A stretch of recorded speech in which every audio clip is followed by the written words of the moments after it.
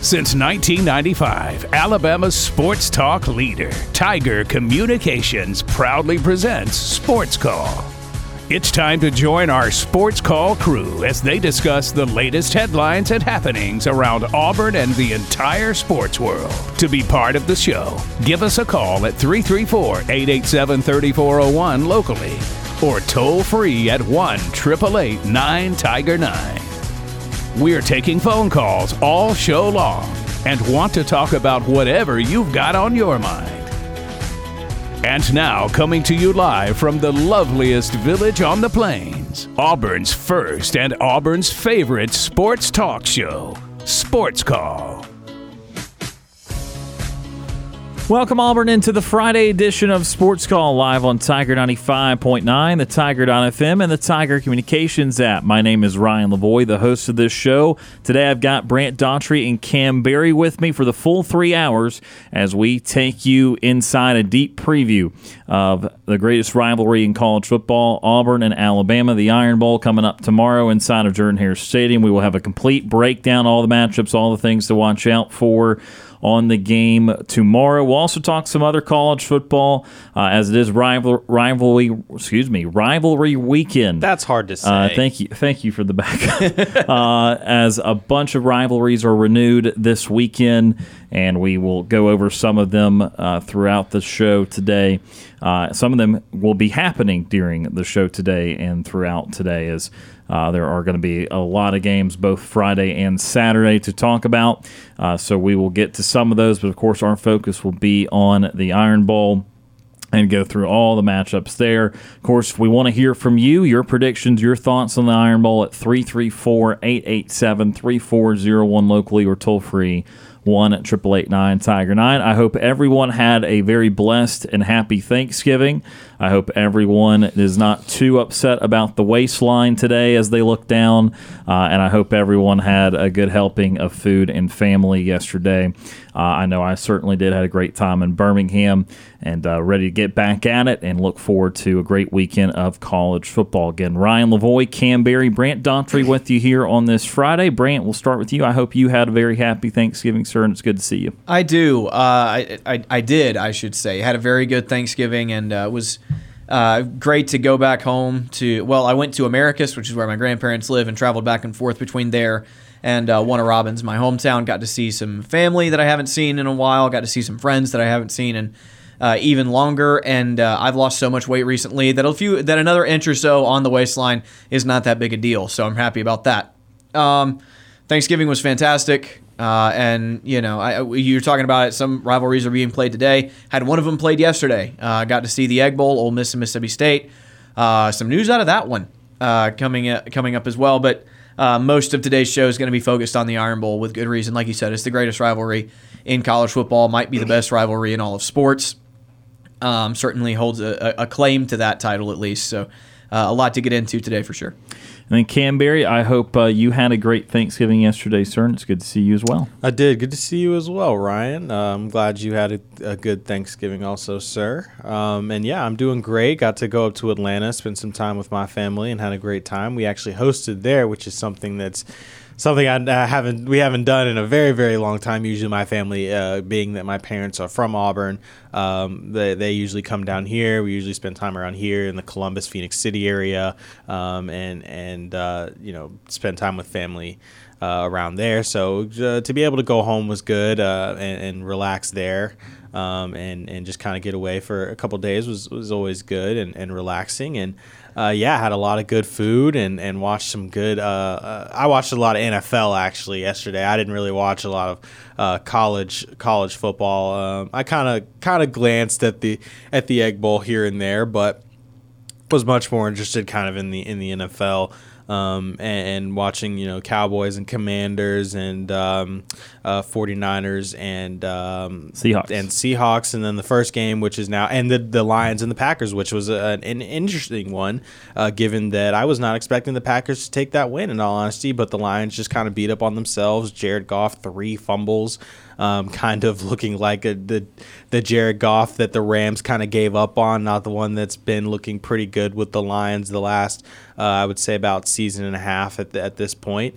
So pretty surprising, but again, still really, really good football being played. And man, Dak Prescott, a phenomenal game against the Commanders, and then Christian McCaffrey, Mr. Touchdown, just always scoring and his all-purpose yards. So some phenomenal NFL football played yesterday, and then a surprising loss from Arkansas yesterday. I think if I remember correctly, and then basketball. Sorry, Arkansas basketball. Sorry, I'm college basketball. So there was a lot of things being played, and then a surprising loss from Creighton, who I know Alabama will be facing a little bit later down the line. So that's something to keep an eye on. They got beat pretty badly by Colorado State, which was a surprising loss for them. So yeah, I'm doing great. Watched a lot of sports, as you can tell, and ready to talk about some Iron Bowl, the greatest college football or greatest rivalry, like Brant has said, in all of sports. I also was watching everything yesterday. The parents now subscribe to the 2, even the 3 TV setup from time to time. Oh my gosh! So I was also watching a lot of college basketball and NFL, but we will have plenty of time next week for all the basketball. And of course, Auburn picked up another victory since our last live show. So today we will focus on obviously the rivalries, but also the fact that I'm going to make you sad for a second. This is the last regular season week of the year. Some teams are playing their final game today and tomorrow. A lot of teams around 5 wins trying to obtain bowl eligibility. There's still, I think, 22 or 23 teams that can get there for still at least 14 more bowl spots. It's not projected that will happen. That will mean the likes of James Madison and Jacksonville State will get the opportunity to get in there. But anyway, some teams' seasons will end in the next 48 hours, and that will be sad. Most teams, more than half the country, will still have a bowl game or a conference title game to look forward to, and we look forward to the 88th Iron Bowl tomorrow between Alabama and Auburn.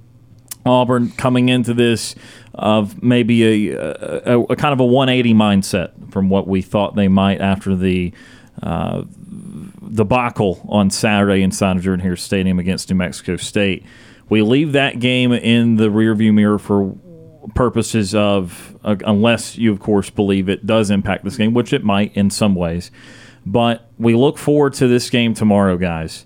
And let's just start off general, and we'll get more concentrated and more specific throughout the show.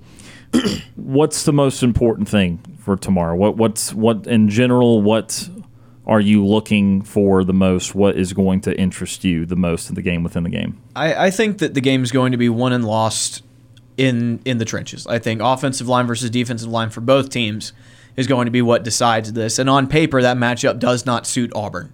Well, actually, I say that. For Auburn's offense, it certainly does not, but Alabama's offensive line has been a little bit leaky this year. Not great. They've been below average, especially below what Alabama is used to. And when you look at them, you look at a guy like Marcus Harris, I think that he has a chance to have a big game. They're not necessarily giving up a ton of sacks off those edge rushers, but the interior defensive linemen have had success against them. So I think Marcus Harris is a guy that can really flip this game on its head. But as far as Auburn's offense going against Alabama's defense, I mean, they've got freaks all up and down that defensive line, and Auburn's offense has been streaky, to put it nicely, I guess. They've had some good games, but they've also had some very, very, very bad games. Probably the worst of their season was against New Mexico State. That's where I think this game's going to be won, is with the big guys up front. Whichever team can execute, can do their job better, gives their team the best chance to win. Yeah, so I agree with you, Brant. Actually, I was going to say, if the offense can find some rhythm, if they can really get things going, because I'm not really as worried about the defense. I think that they'll hopefully be able to game plan and learn from how Diego Pavia played last week, a very mobile quarterback, and how he kind of plays, and be able to be ready for what Jalen Milroe brings to the table. You don't want him to beat you with your legs. That's something that he's obviously very, very dangerous with. He's got a big arm, so you don't want to get beat over the top and force him to make those tough intermediate throws, because those are the ones that he kind of tends to miss and kind of struggle with a little bit. And the defense will be able to have a chance, kind of get after him. I think you're right about the interior of the defensive line being able to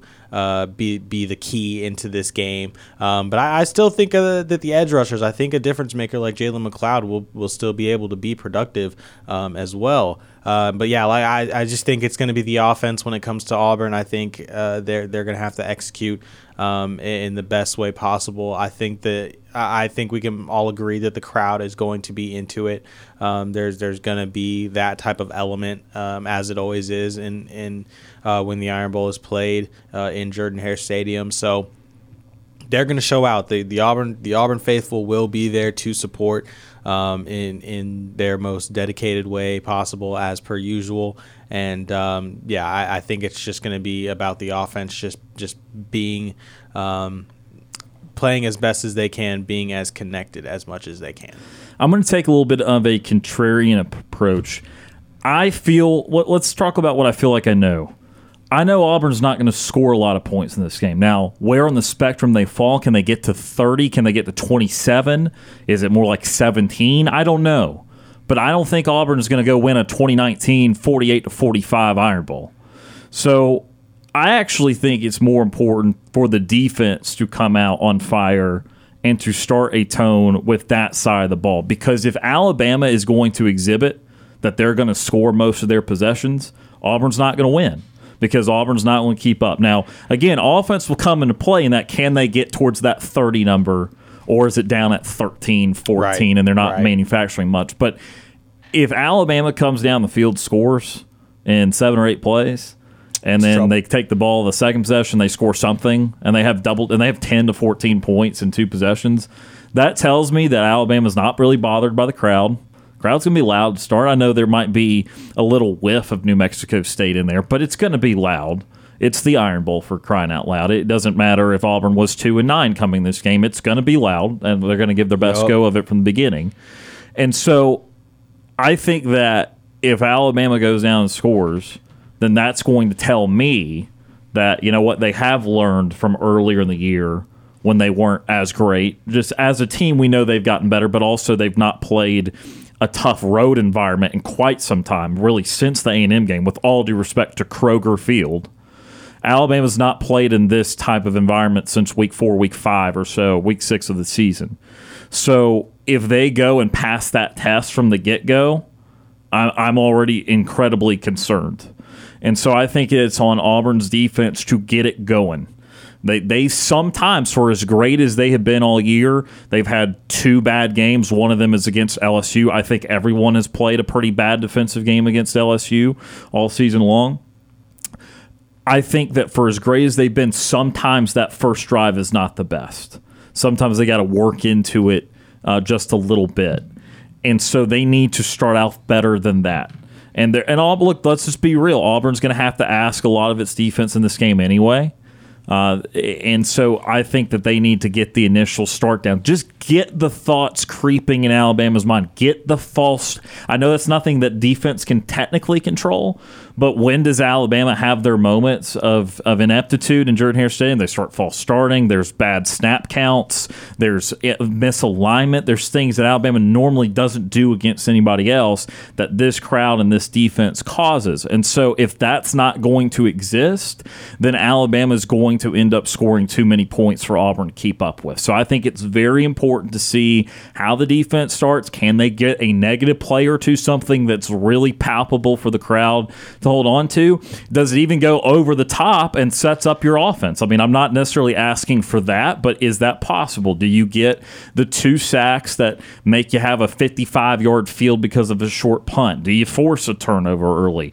Auburn had a long streak that was just snapped of forcing turnovers. So, do you get something above and beyond? That would be great, but what I still just want to see is the first possession to Auburn's defense needs to hang in there, hold Alabama off the scoreboard, produce a big hit, produce a negative play, something that gives you the feeling that they can kind of corral Alabama, if not the whole game for at least a little while. The closer you keep the game, the more the crowd matters. The more the crowd matters, the more the penalties start to accrue, and it kind of builds on itself, but it can't build if you don't have a foundation, and that foundation has to come defensively early in the game. We're going to take our first timeout of the show. When we come back, more on the Iron Bowl. Also, some of your phone calls on the Orthopedic Clinic phone line. You're listening to the Friday edition of Sports Call live on Tiger 95.9.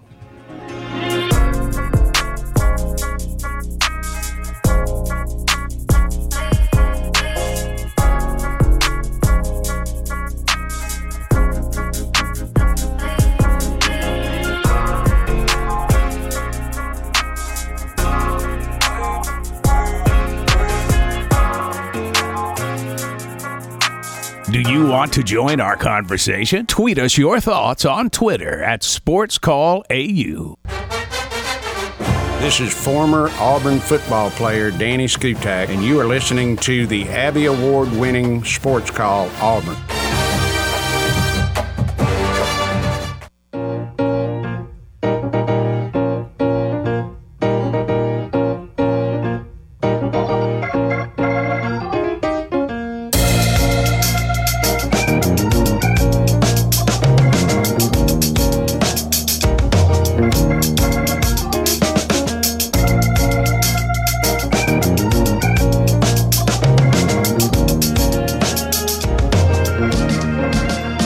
Welcome back to Sports Call, Tiger 95.9. Ryan Lavoie, Brant Daughtry, Kam Berry with you here on this Friday, day before the Iron Bowl on the Plains. And I don't know, did you guys notice any more traffic coming in? I know you guys traveled today too. I didn't. No? It really wasn't that bad. Okay. It wasn't bad until I got onto 85, over in Phoenix City, not Phoenix City, Opelika.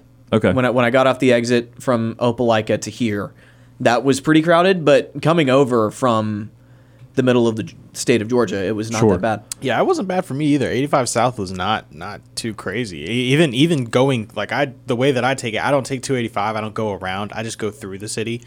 It wasn't bad at all, really. I mean, relative to Atlanta traffic, right? Like, Well, everything's light and palatable in the South compared to Atlanta. But it was light in terms of that. So. Yeah, I asked because I'm not the greatest person to know that, just because I feel like I'm always traveling at 8, 9 o'clock, 10 o'clock at night, back and forth from Birmingham to here whenever I do go. So comparing that to 2 or 3 o'clock or 2 o'clock at any time is going to be different. So it was definitely more cars than 9 o'clock at night. But again, breaking news, it's going to be that every day. So I didn't think it was too bad, though. But definitely in Auburn, felt we were getting there. The backup at one of those traffic lights, and you know what traffic light I'm talking about. I think it's the Longleaf light by the Sonic. That backs up on one side of the road. Maybe you're sitting in that right now. Like, yeah, it's me right now.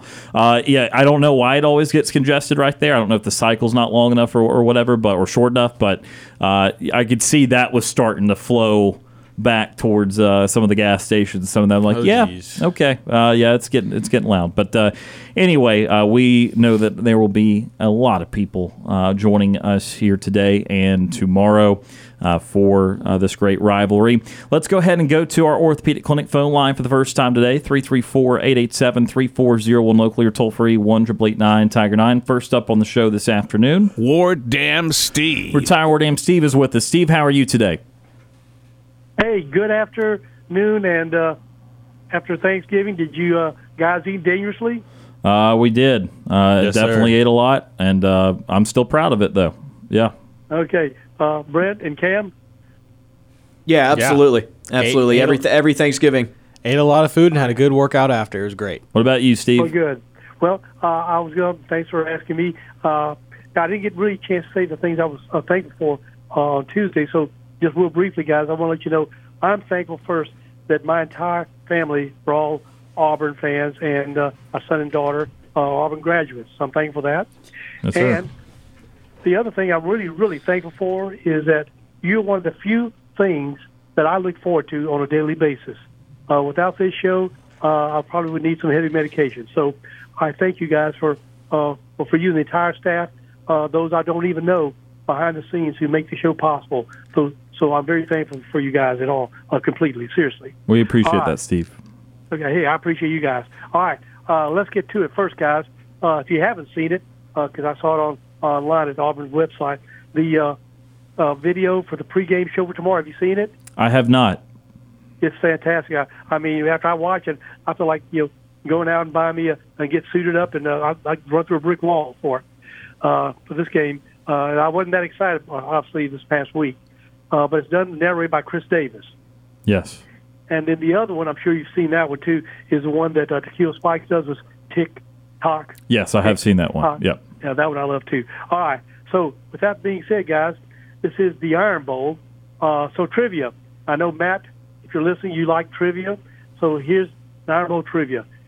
Who coined the phrase Iron Bowl and when? I don't know off the top of my head, actually. Guys, do you know? No? I do not. I know it started because it was played in Birmingham every year. That was where it originated, but I don't know which person originally came up with it. All right. Well, there's competing or conflicting information on that. I'll give you the one that I first came across from Wikipedia, and it said here that this is not the conflicting part, that Shug Jordan was credited with actually coining the word Iron Bowl, because in 1964 he was asked by reporters how was he going to deal with the disappointment of not being able to take his team to a bowl game. His response was, "We've got our bowl game. We have it every year. It's the Iron Bowl in Birmingham."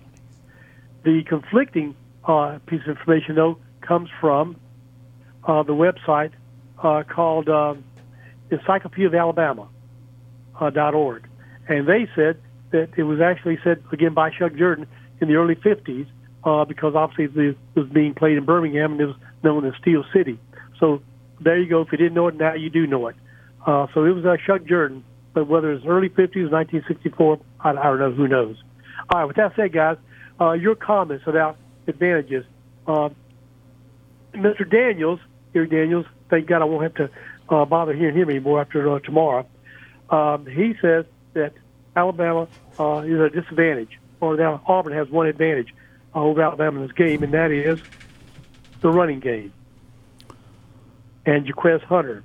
So I looked up the stats, and sure enough, historically, statistically, the team that has outrushed the opponent has won probably over 80% of the games.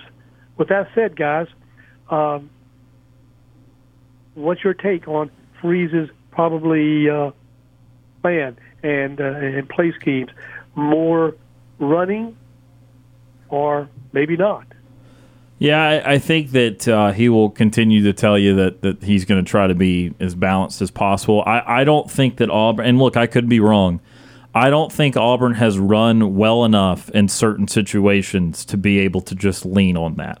And I know that Peyton Thorne has had his cap and his ceiling of performances, but I just don't think that Alabama is going to be content to let it go 6-on-6 in the box and just allow Auburn to have run dominant boxes. I don't see that. So I think Alabama is going to make Auburn throw more. I think Auburn would be wise to try to get creative in both senses, but also not be resigned to running on 1st and 10 just because you're trying to get 3 yards and stay ahead of the chains. I know that 3rd and long has been a no-go for Auburn, but I think that if they're just trying to run up the middle on 1st and 10, Alabama's just not going to let them do that successfully. So I know that statistically Auburn might have a small advantage there, but it still feels like Auburn has relied on 2 to 3 huge runs a game even in these last 4 or 5 weeks.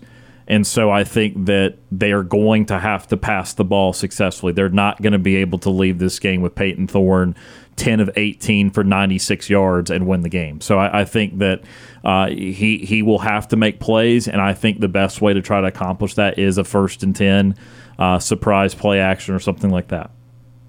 And everything he says is what I've been considering too. I know what I do want to see, guys, and I want to hear from you guys what you want to see.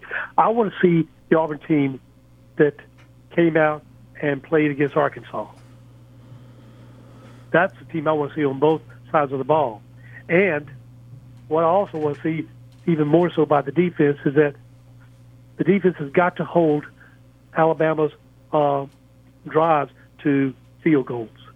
We do that more often than not, then I think we have a plausible and legitimate chance of staying in the game. Your guys' comments on that? Yeah, that second part of that's going to be interesting, and that is going to be within the scope of possibility for Auburn to be able to hold them in the red zone. Auburn has done a pretty good job all year long on red zone defense. That's why their points per game has been pretty good. They do allow yardage, but they have done a good job. I don't know if it's currently ranked first, but it was for a long time. They were ranked first in red zone defense in the league. And if you look at it the way Alabama does it, now they've improved in various ways.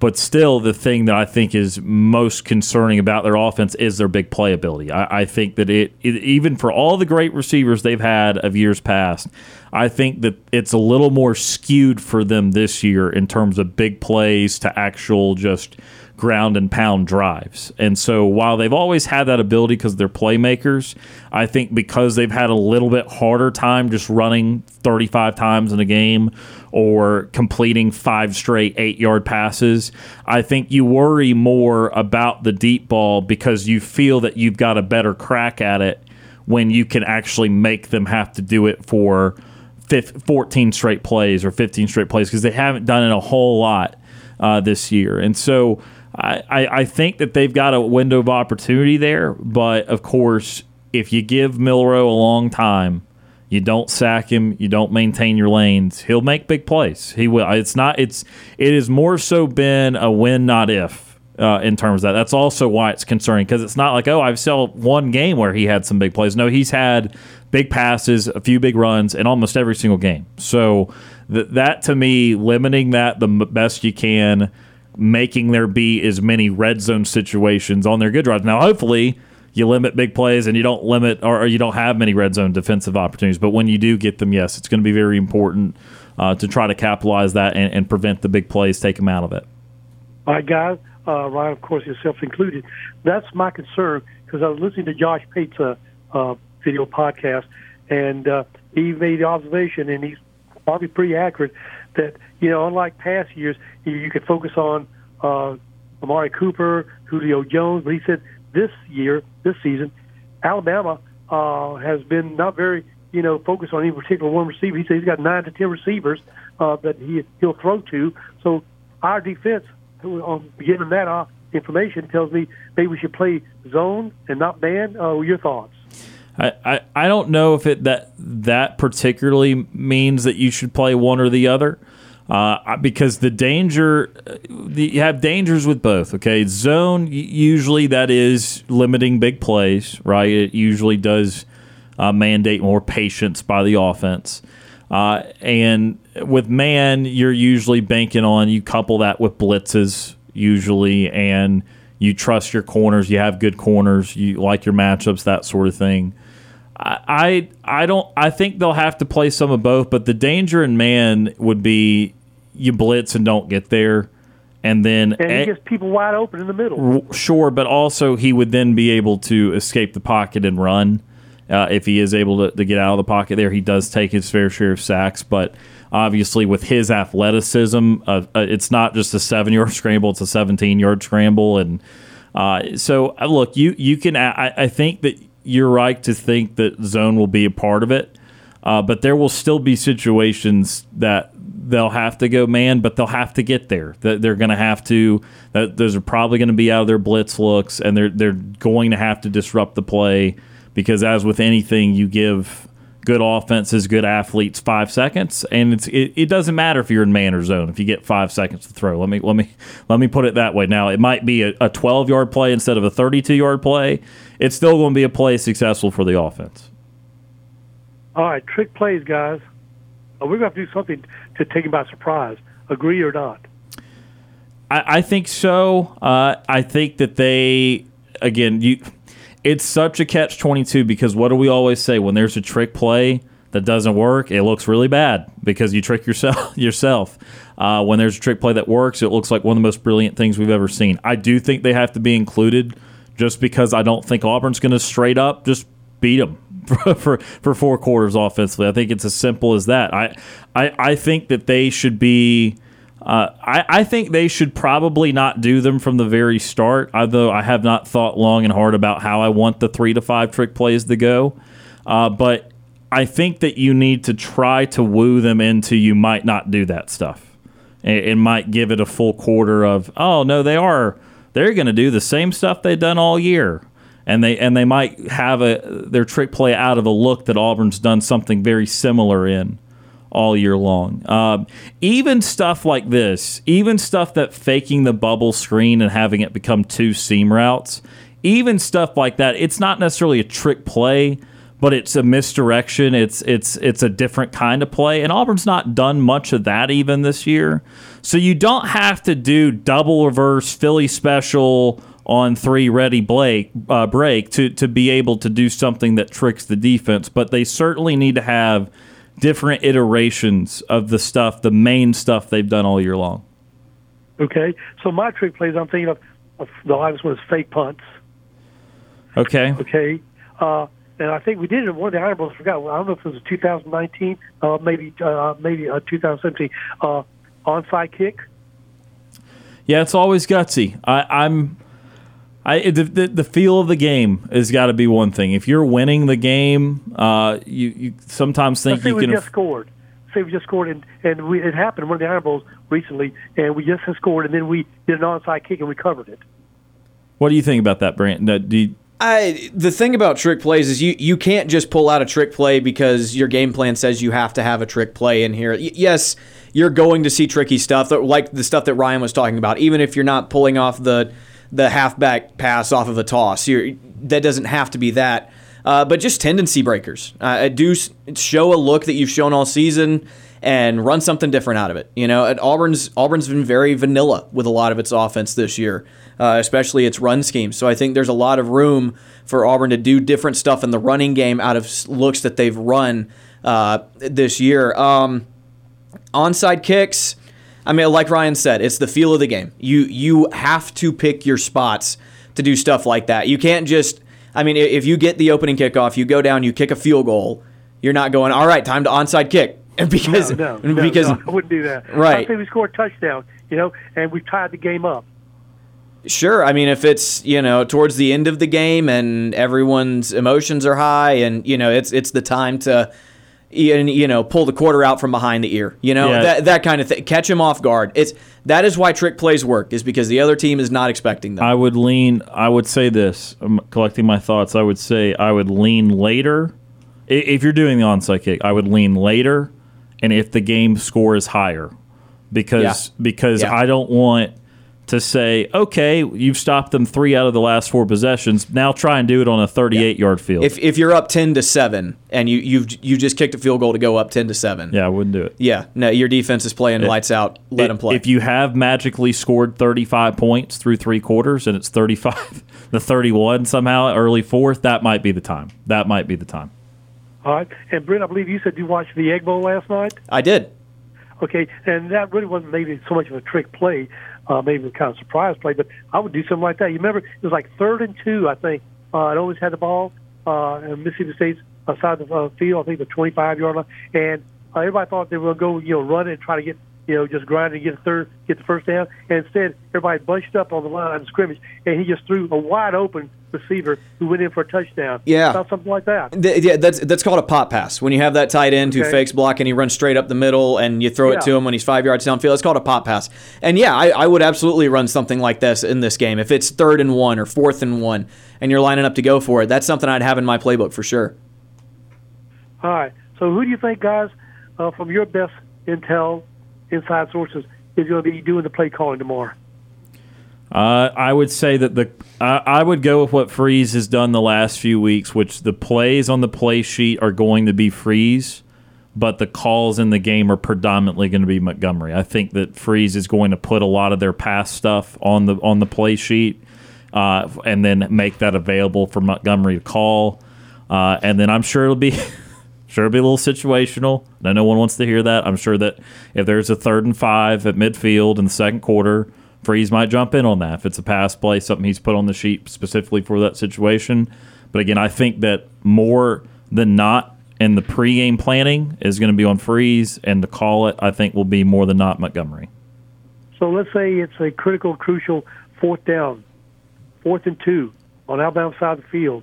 Who do you think is going to decide whether to punt it or go for it? Well, the decision making will come from the head yeah. coach, and that's universal. That's every level of football. Okay. Yeah. What coaches do then is what play do you have for me if I go for him 4th and 2, and you better know what that play is on 3rd and 5. Right, and so then he'll make a decision. Sometimes based on that play, or sometimes it'll be worded, "I'm going to go for it. What do you have?" And then if Freeze doesn't like it, he might call his own play, or that dynamic could change coach to coach, but situation to situation. But it's never, hey, it's very uncommon for the coach to be like, hey, do you think we should go for it? No, the head coach makes that decision. Okay, gotcha. All right, about tomorrow's game, guys. How many of you guys are going to be able to attend it? All of us in professional capacities, yes. Okay, so you can't yell any obscenities like I do then. I will mutter them to Brant. And Brant will mutter them to me. Correct. And I will mutter them to myself. All right, well, I saw the weather forecast. It looks like it's excellent temperature. It's going to be like Yes. 60, 62 degrees. Yep. Excellent Iron Bowl weather. Not very much of a wind. Curious, you guys going down College Street today or yesterday?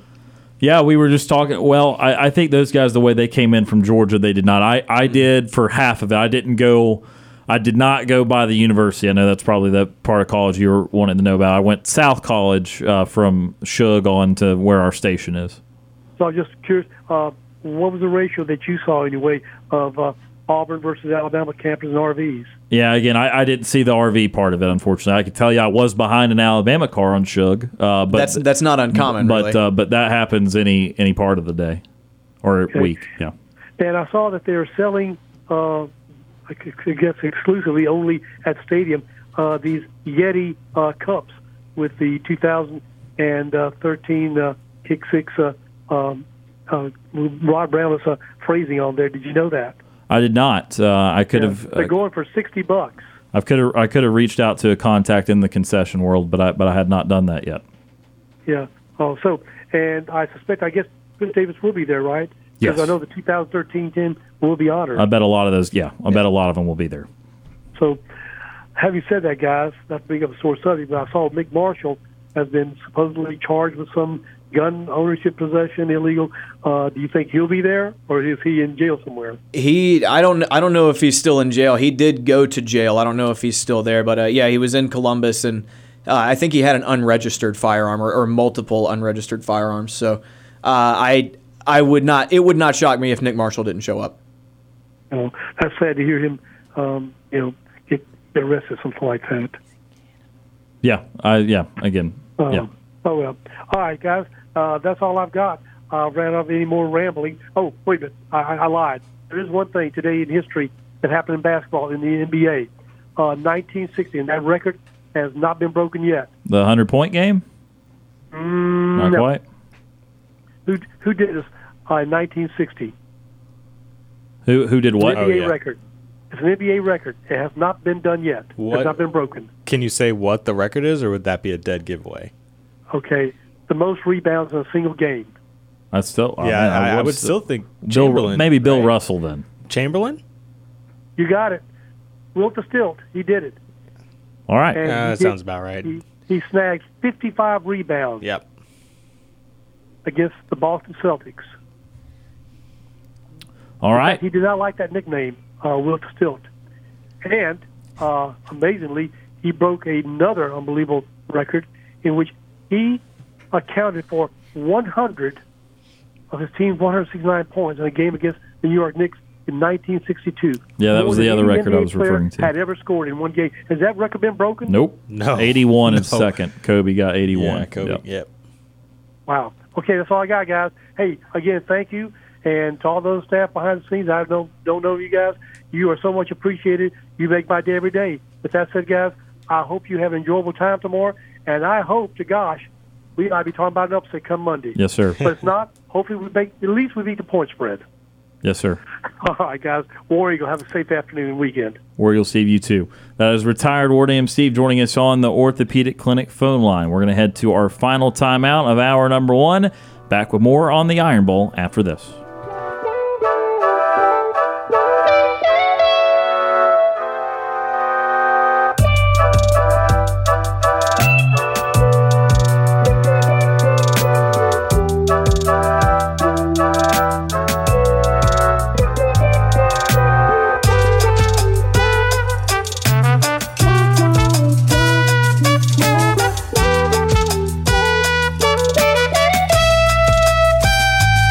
Looking for another way to listen to our show? Be sure to download the Tiger Communications app and listen to SportsCall wherever you go.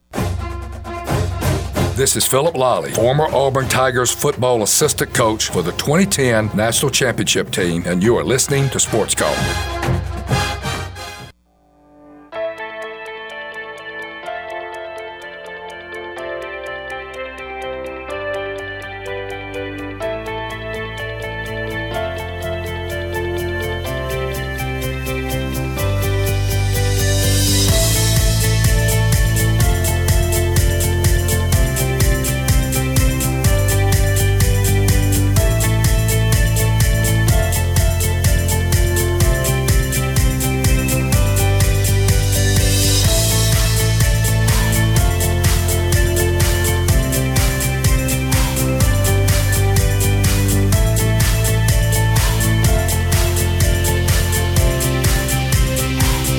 Welcome back to Sports Call, Tiger 95.9. Ryan Lavoie, Brant Daughtry, Kam Berry with you here on this Friday. Appreciate retired War Dam Steve for joining us on the Orthopedic Clinic phone line. If you want to give us a call today, 334-887-3401 locally or toll free 1-888-9-TIGER-9. About 5 minutes left here in this first hour of the program. Of course, many more iron bolts. Whoa. No lightning inside the stadium tomorrow. Going to be pretty clear skies. Yeah. Maybe lightning fast runs from hopefully only Auburn players. One can hope. Anyway, when we start to continue to break this thing down, we talked first segment about tone setting and most important thing to watch out for to start the game. Let me progress to this. Is there one particular player outside of the quarterbacks for either team that interests you the most, that you feel need to have a big game, that is especially important to the success one way or the other? For Auburn, I'm going to say whoever's following Jermaine Burton. That dude is a lightning rod. We talked about it on Monday or Tuesday, Ryan. He's averaging 22 yards a catch. Yep. Jeez. That is ridiculous. Yeah, for sure.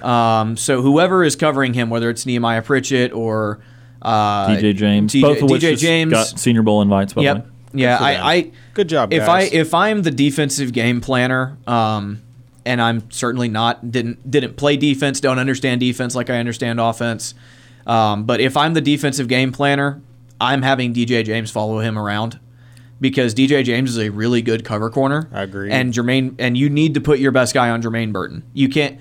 You're talking about the zone versus man schemes, whatever. Auburn's going to mix in this game because they've mixed all year. They're going to show a bunch of different looks, and they're going to bring a bunch of different blitzes, and they're going to play tons of different coverage. They're going to go through this in a very cerebral defense.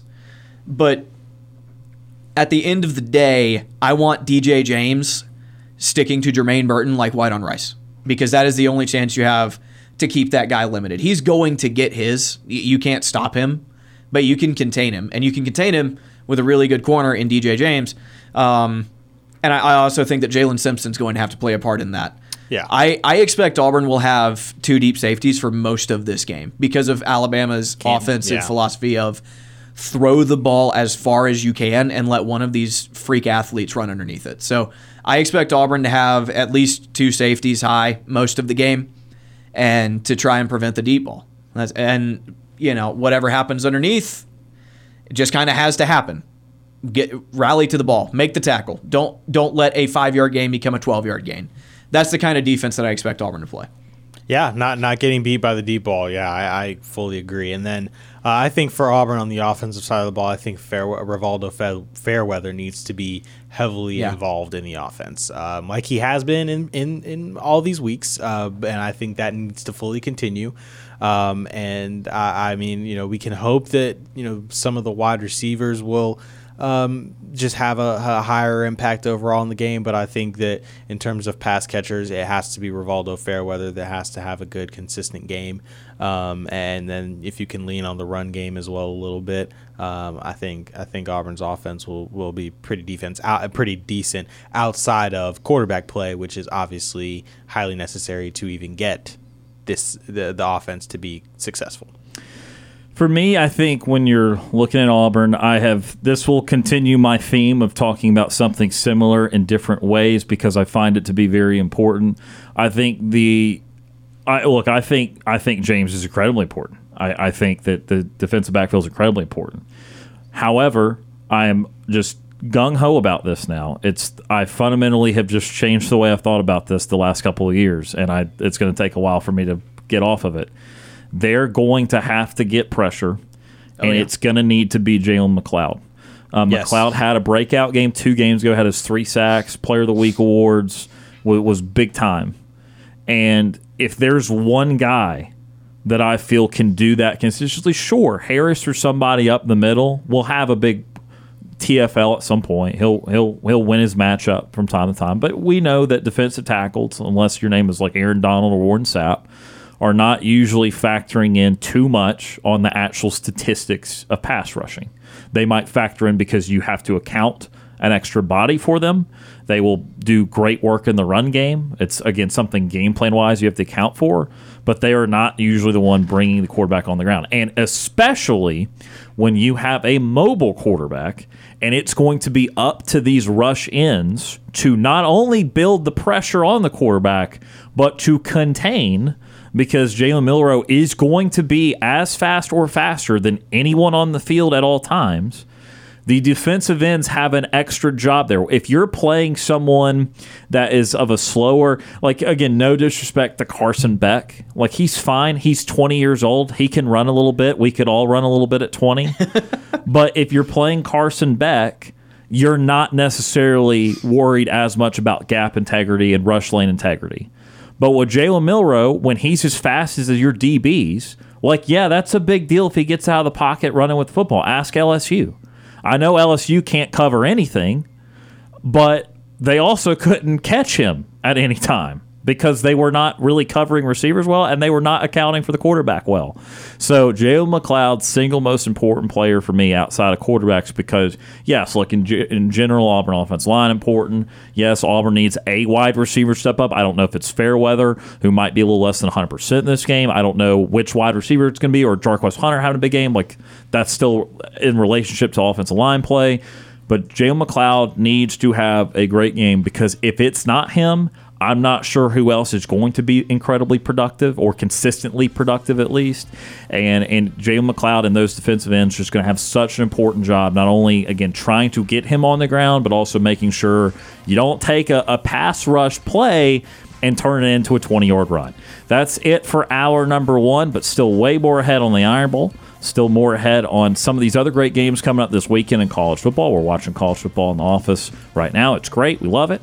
So we'll continue to talk all things college football on the Iron Bowl. On the other side of this timeout, you're listening to the Friday edition of Sports Call on Tiger 95.9.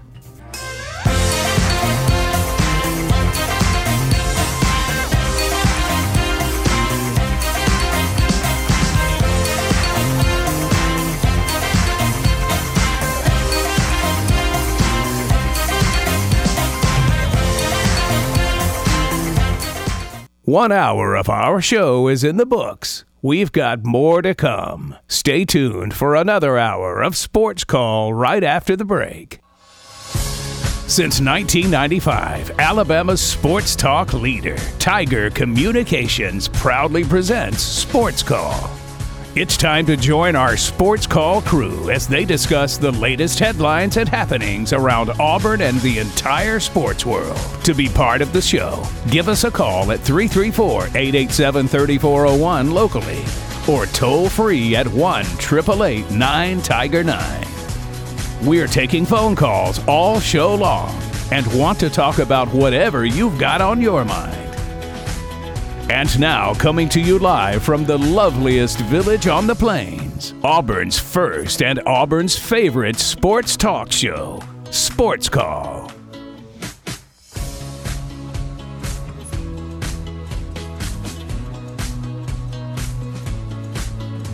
Hour number 2 of Sports Call underway. Tiger 95.9, the Tiger.fm, and the Tiger Communications app. Or if you're listening after the fact on the Sports Call podcast presented by Coca-Cola. Ryan Lavoie, Kam Berry, and Brant Daughtry with you here on this Friday before the Iron Bowl, under 24 hours away from the 88th Iron Bowl inside of Jordan-Hare Stadium. Of course, we're going to continue to preview that right now. A little bit later, we will get to some other college football games, but we're breaking this down every which way. We talked about, on the other side of that break, important player outside of the quarterback that could make the biggest impact in this game. So now let's talk a little bit about Peyton Thorne, as if we don't do that a lot. Peyton Thorne started to show signs. The Marv Albert showing signs for the run of SEC play. Obviously, the whole football team did. New Mexico State, it was not like it was bad when he threw the ball, but there was obviously not a great recognition of the defenses, had to scramble a lot, tried to street ball it a little bit. What does he need to do well on Saturday, and what's the best position to put him in to do well on Saturday? I think I talked about it earlier. Auburn's offensive line has struggled against good defensive lines, against good defensive fronts as a whole this year. So game plan wise, first of all, your offensive line has to play above their heads. That's just a given. Those 5 guys up there are going to have to do better than is expected of them. That sucks. You help them out by leaving a tight end in, leave a running back in to block a little bit, help them out in any way you can, but those 5 guys are going to have to do their jobs better than they have done them this year. But also, you can game plan around, have quick stuff. I mean, slants and quick crossers, and throw a couple of screens in there. We had a caller a couple of weeks ago talk about, well, why don't we throw more screens to the running back? I think that's a good idea. Let the rush come, then throw it over their heads to Jarquez Hunter, who has a convoy in front of him. You're going to have to scheme around the fact that your offensive line is at a disadvantage when it comes to the passing game. And I think if you can do that, Peyton Thorne has shown an ability to get the ball out of his hands quickly and on target if the receiver is open. He has also made a couple of very poor throws this year that have been returned for interceptions on such things. So it can't be just one read stuff. It's got to be stuff where he can look at the defense and go, hey, they're doing this. That means that this guy is open, and he has to get it to the stuff. Get it to the right guy, but make that a very quick read where you only have to read the linebacker drops back. Okay, there's something coming underneath him. Easy, quick stuff that gives Peyton Thorne just one little post snap read and says, okay, I'm going to this guy, and that's going to have to be most of it. If you're going to do the deep shots, it's got to come off a play action. You've got to freeze that defensive line for even just a second to allow the guys to get downfield. And I think Auburn has shown that they have passing schemes that go deep downfield a couple of times this year, and that are not just those fade routes or those go routes, whatever. They have the ability to run deep posts. They have run post wheel 100 times in the latter half of the season, and it's been successful more often than not. They've run dagger a couple of times. I'd like to see that scheme, which is where you have one guy running a go route that clears out the deep safety, and then the other guy following him cuts underneath and goes to the area that was just vacated by that go route. Stuff like that. And if you're going to run that kind of thing, it has to come off of play action, and you have to have extra blockers other than just those 5 offensive linemen. I think with Peyton Thorne, last week again he scrambled a lot, had to at times. Also, just offensive line play, giving up 4 sacks, not good. Missed 4 to 5 guys 10 to 15 yards down the field. Some of that stuff was there, and it was never at the right time or the right spot. And I think that in this game, he's going to have to not be afraid to take chances. And I know that the tendency is, you want to protect the ball in a rivalry game. When you're the underdog, got to take some risks. And given what happened last weekend, I just don't think Auburn can kind of put its hands on its knees and just kind of just hope for the best and expect you to be able to go toe for toe. I know that they did that in 21 when they weren't as good of a team.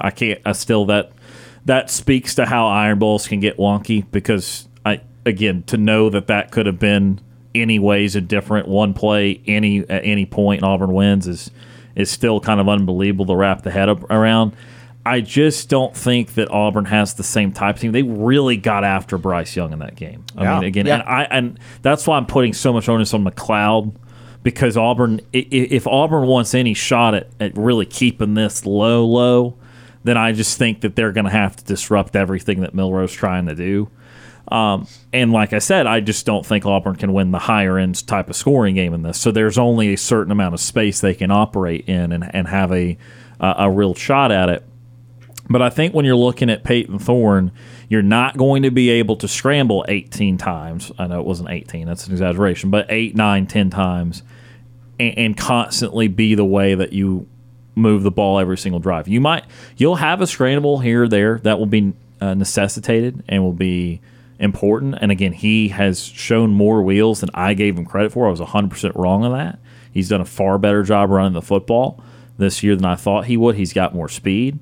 They hopefully will have a Georgia-like play where Alabama's like, he won't run, and then he runs for 30 or 40 yards. But in all likelihood, again, you're not going to pick up 7 first downs scrambling just on drop back passes. So what I'm looking for is you do take a couple deep shots.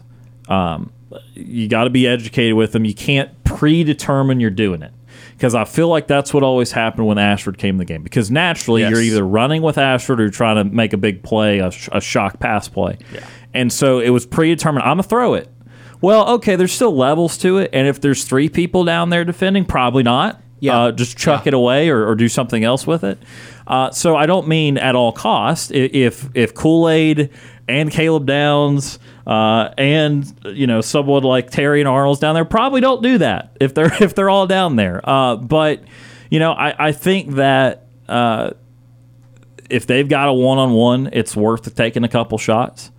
I think that I want to see how Alabama plays it in terms of space they allow, because Auburn against the weaker SEC opponents, and I'm going to be critical of the other team. Thank you for doing this. They were giving receivers 9 and 10 yards off the line of scrimmage, which I can't fathom on earth why you would do that against Auburn's receivers. They are not overly explosive. They've not proven they can hit a bunch of big plays. Yeah, right. And most of the big plays they've hit in the passing game have been Rivaldo Fairweather for like 20 and 30-yard gashes. So that's not even a speed thing. That was a play design or a missed coverage or whatever. So if I'm Alabama, I'm not giving them 10 yards space. I'm giving them 4. I'm pressing. I am playing some man. I'm making you win matchups. Absolutely.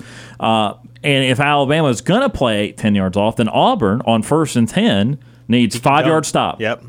Catch it. See if he makes a miss. He may not, but that's still 5 yards because you just played off of him by too many yards. If they're going to do that, I would do it and do it and do it and do it, because I'm almost to the point, given what we saw against, again, the Arkansas, Mississippi State, Vandy, when they were getting 5-6 yards completions before they occasionally got the big one. That's almost as I think that's at least as likely for you to be a competent way of avoiding 3rd and long than is Auburn going to run on 1st and 2nd down. Right. Now, again, I'm not saying you just ignore the run, too, because I get it. There are gashes. Jarquez Hunter, that's something that you expected to lean on this year.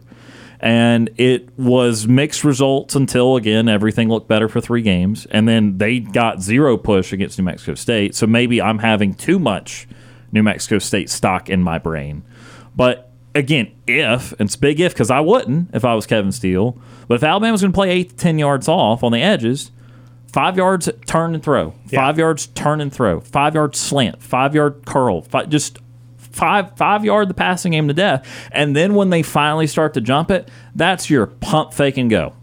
And then at the very minimum, you hope that, they might have a safety help, but then that would become a one-on-one because hopefully the receiver toasted the DB for jumping the 5-yard stop. So that's the kind of thing that I'm looking for, is Peyton Thorne is going in.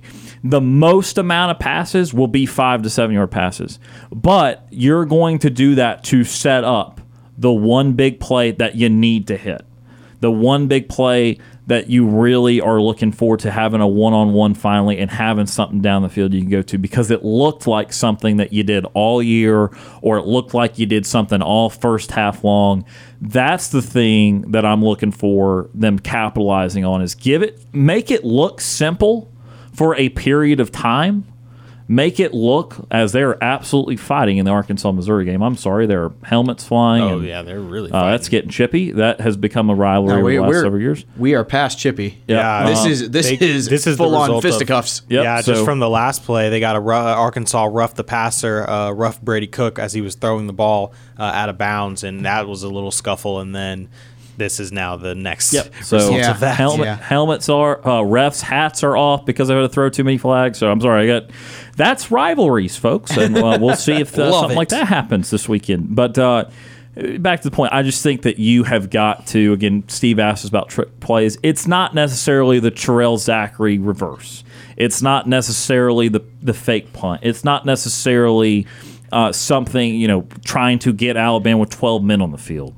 No. It is, but if you the read option that you did all year long for 30 times a game, you could throw off of that. Make it look as basic as possible until it's not. Right, exactly. That's kind of what I'm looking forward to. Tendency breakers. Yeah. So what we're talking about is, have that. I think there have been a couple of times this year where Auburn's run a split zone motion, which is you run a handoff, you run inside zone, but you have the tight end coming across from the backside to the play side, and he kicks out the defensive end on the play side. Or you can flip that, whatever.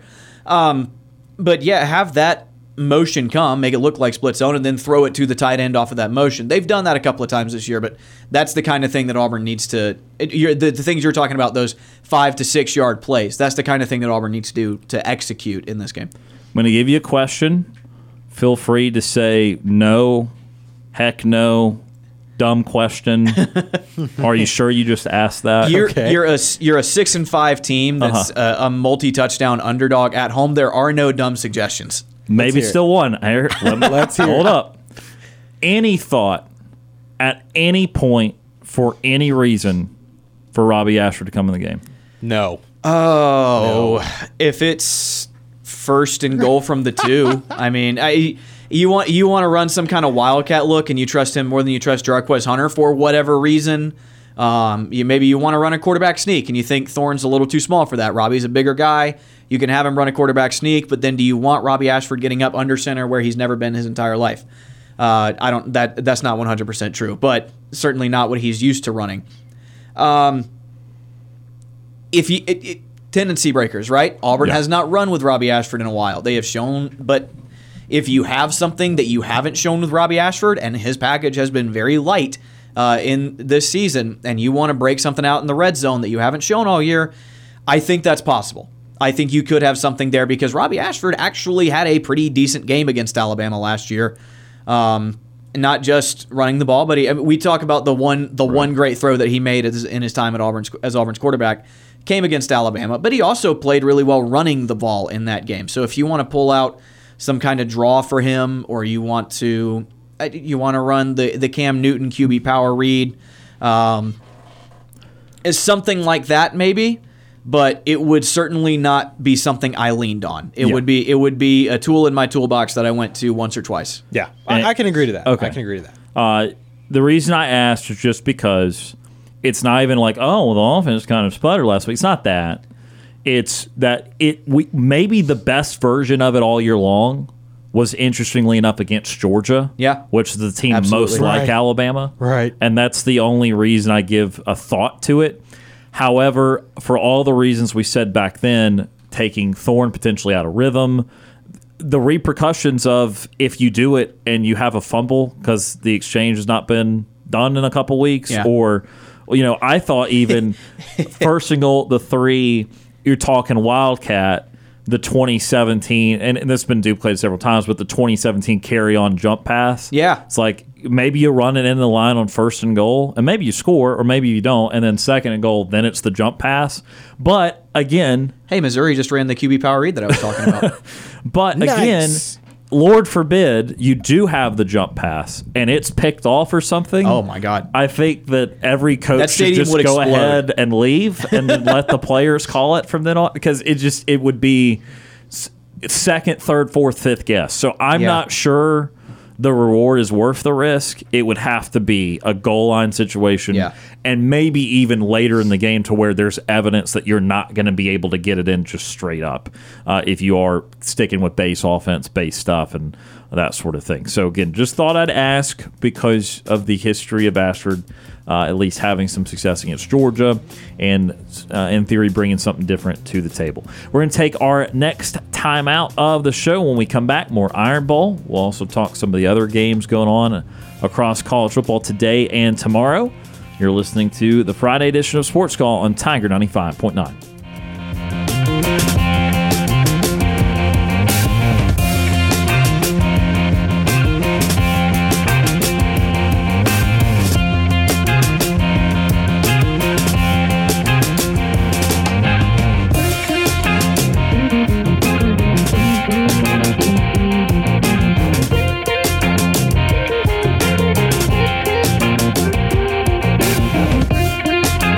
How easy it is to listen to our show? All you have to do with your Amazon smart device is say, Alexa, play Sports Call Auburn. Now back to the multi-time Abby Award-winning Sports Call.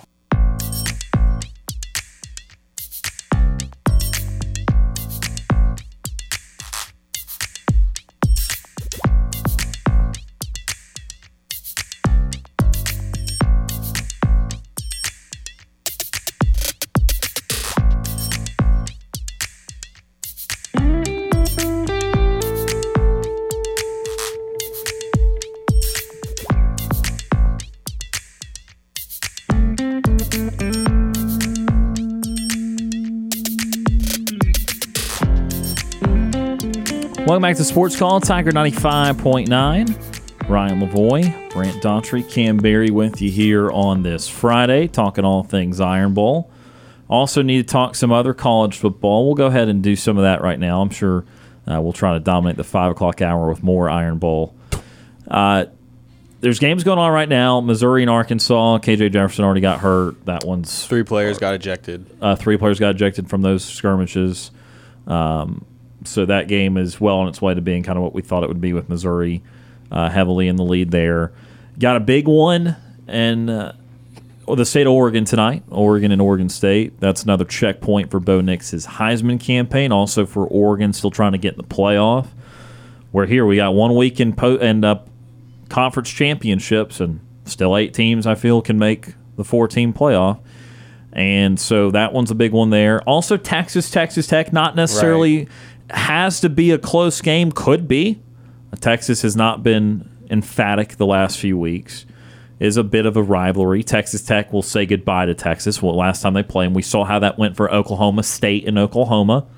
That's why Oklahoma State controls its destiny to make the Big 12 title game. But Texas still very much alive in the playoff race too. So 2 rivalry games, maybe of differing mentalities for the other team, because Oregon State can still have a back. I think Oregon State still got a crack at the Pac-12 title game if they win this, actually. So anyway, there's some scenarios, but these 2 teams in particular, Oregon and Texas, playoff aspirations, playing your rivals today. What do you think about those 2 teams? I expect them both to win pretty easily. But like you said, I expected Oklahoma to kind of roll over Oklahoma State, and that didn't happen. I'm very interested in watching Bo Nix. I think he is the best version of himself. He's the version of himself that was promised at Auburn, but Auburn never quite got for multiple reasons. I just don't think they unlocked it yet. Well, I've got thoughts. I've got several thoughts, and part of it's the coaching turnover, and the talent was failing, and it only got worse. And Bo Nix's journey to Oregon is well documented, but watching what he's doing at Oregon is super impressive. I know that they throw a lot of screens, and people are like, "Oh, he doesn't throw the deep ball ever, which isn't true. He just does throw a lot of screens. He also throws a lot of very beautiful deep balls. But I'm just super interested in watching Oregon play because I think Oregon has a chance to backdoor their way into the college football playoff. If they win out and beat Washington in the Pac-12 title game, they have been one of the best teams in college football all year. They have redeemed their one loss and done so on a neutral field, and they have won the Pac-12. They're in the final year of the Pac-12. They're the best team, and that's been one of the most fun conferences to watch this year.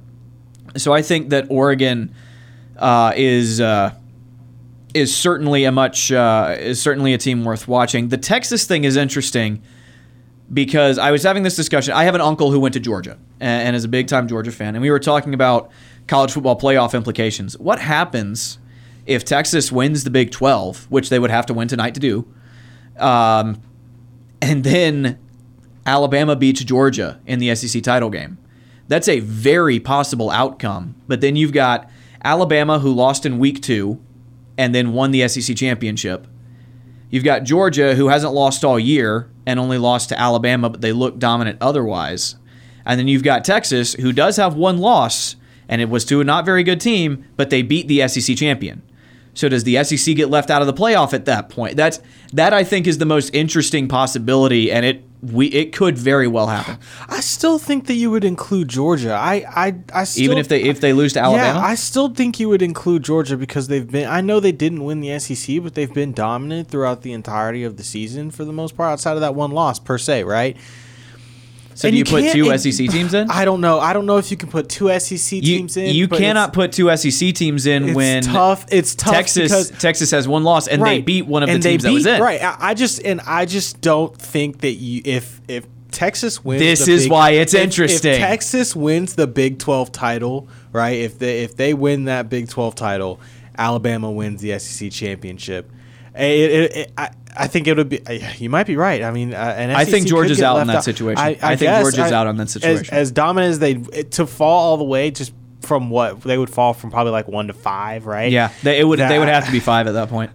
Then you'd probably move Alabama. No, that's tough. You're right. Yeah, that's tough. It's a tough scenario because for my opinion personally, I don't think Alabama can jump Texas in any way, shape, or form. Because they beat, they played head to head, and they played in Alabama in Tuscaloosa. They lost. I don't see how, unless Texas loses, I don't see Alabama jumping Texas in any way. Who had this conversation? I think it was Greg McElroy was talking about a little bit, and he was like, "That would be Alabama. That would be Corey Schrader. That would be or Cody Schrader. Excuse me." Missouri has gashed Arkansas with outside zone this entire game. He's going to have close to 200 yards already, and it's not even halftime yet. I think he does. He said that it would be really the committee's worst case scenario if that were to happen, because then you either have to choose if a Texas team that beat Alabama that hasn't looked as good kind of down the stretch, but the head-to-head is already there. They played early in the season against the Alabama team that wins the SEC, and they beat Georgia. They do the things like that, so you kind of think you should put them in the playoff. And he's saying that then, if they were to put Alabama over Texas, then he's saying then you're kind of saying that the head-to-head doesn't matter, like the games don't matter throughout the season because they played. I mean, it's right. You don't have to have a hypothetical. They played, and if you were to put Texas in Alabama in over Texas, then what's the point of the games? It just kind of doesn't make as much sense. So it kind of is a nightmare scenario. And my thought would be that I think you'd probably not have an SEC team in the playoff. I think that would be the most interesting thing. But man, that would be an absolute conundrum for the committee, in all honesty. Yeah, we talked about this on the show about 2 weeks ago on a Wednesday. Yeah, it was still the same. We have not bled anyone the last 2 weeks. Yep. It's been the same 8 teams. They have not hurt their positions at all. The only position that became more fragile was due to an injury in Jordan Travis at Florida State. Right. But no one has lost here.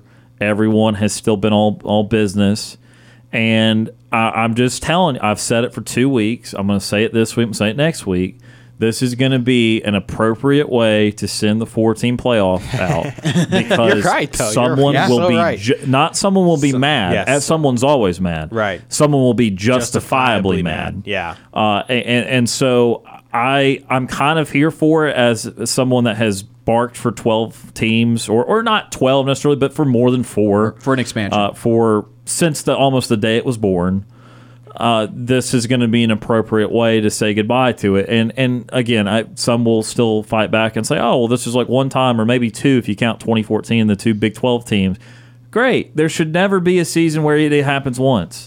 You can say what you want about, well, there'll always be a team arguing. Yeah, but I don't say as much as I argue too, because I feel it's my job to argue all the relevant points.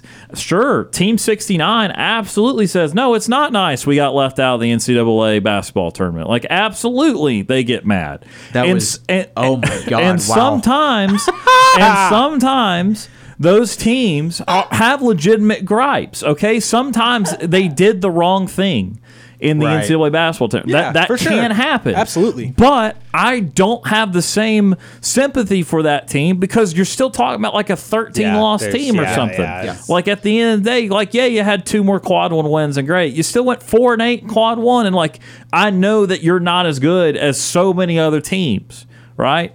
And you can still say, oh, well, I've pretty dang confident that 6 is not as good as 2 or whatever, but that's not the point because we can miss that. That's too small of a range to where we're always going to get it perfect. But I know that once we get to 8 or 10 or 12 teams, whatever, and it's going to be 12, I know we won't miss a deserving team at 13. 13 might have an argument over 12 because 12 may not belong there either, but that's not going to be a situation where, 13 should have been playing for a title. If you have 2 or 3 losses, that's when we're starting to get debatable if you're really that good or not. But these teams, even if Washington and Oregon split this year, in a vacuum, I'm sorry, they didn't prove that they shouldn't be playing for a title. The Ohio State Michigan loser, again, you don't have to even keep it local with Alabama versus Georgia. Ohio State Michigan in a vacuum. If Ohio State loses that game, it is at Michigan, correct? I believe it is. Yes. It is in Ann Arbor. If Ohio State loses by a score on the road, I don't think that says, they shouldn't have competed for a national title at the end of the year. Really?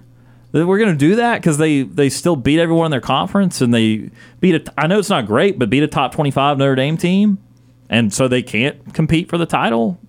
Sure. In a 4-team scenario, yes. I'm not arguing for these teams to get in this 4-team scenario, but I'm saying the 4-team scenario is a flawed scenario, if that's what we're talking about. So, absolutely. I know, again, I think I've said that 8 times over the last 3 weeks. So, again, I'm beating a dead horse at this point. But hey, Ryan, is the 4-team playoff flawed? Yeah, it's really flawed. But I'm not going to recount the last 5 minutes of the show to tell you why again. You missed it. Check out the SportsCall podcast presented by Coca-Cola. Nice. But anyway, Texas and Oregon are roughly about 14-point favorites at home tonight. Obviously, Oregon State has a few more chops than Texas Tech throughout the year, a few more gnaws, if you will, for the Beavers. But Texas Tech still has that factor of, we want one more in Texas. You better believe that. It doesn't matter where we're playing this game. You want one more in Texas. And Quinn Ewers coming back from that injury. He's been fine, but it is something you get hit there to monitor. So I'm a little more uneasy about Texas just because they've not been flying through teams, even though I think Oregon State is better than Texas Tech.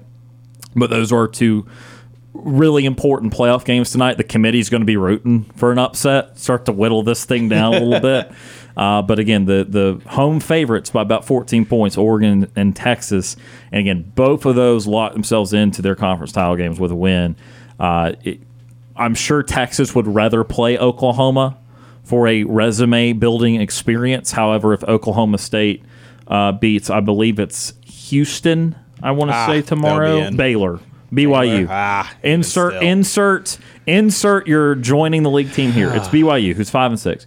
If Oklahoma State wins, they're in the Big 12 title game, and they're going to play Texas. If Texas beats Texas Tech, they're in the Big 12 title game. The Big 12, by the way, does not want Texas to lose because then all hell breaks loose. They have no bid. 3- and 4-way ties, and they're out of the playoff, and everything hurts, and then they say goodbye to Texas Oklahoma anyway. So very confusing if Texas were to lose, but certainly the playoff committee would be a fan. It would help them out just a little bit. But those are the two big games coming up here in the next couple of hours. We're going to take another timeout. When we come back, we'll again progress back to Saturday, more Iron Bowl thoughts, and again, thoughts on some of the other teams around the country, some of the other big rivalry games coming up on Saturday. You're listening to the Friday edition of Sports Call on Tiger 95.9.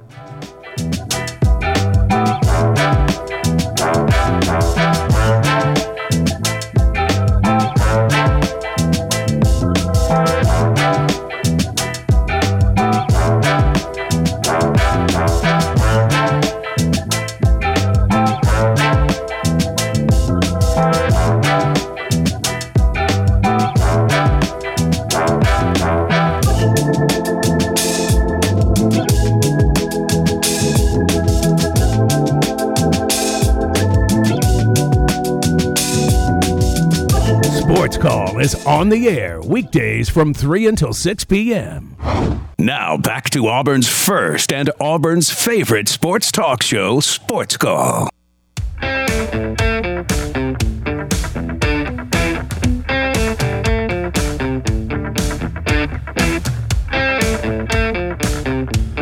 Welcome back to this Friday edition of Sports Call, Tiger 95.9. Ryan Lavoie, Brant Daughtry, Kam Berry with you here. Again, we'll get back to the Iron Bowl here in just a few minutes. Do want to go ahead and mention a couple other big games coming up on Saturday, including what is, again, nationally huge, Ohio State and Michigan. It feels for all the world. I know Iowa continues to win by 13-10 every week. But wins are wins. Wins are wins, but I feel for all the world that the winner of this game will beat Iowa in the Big Ten title game and therefore will be the representative from the Big Ten in the playoff game, or in the playoffs, excuse me. Ohio State comes in at number 2, Michigan at number 3.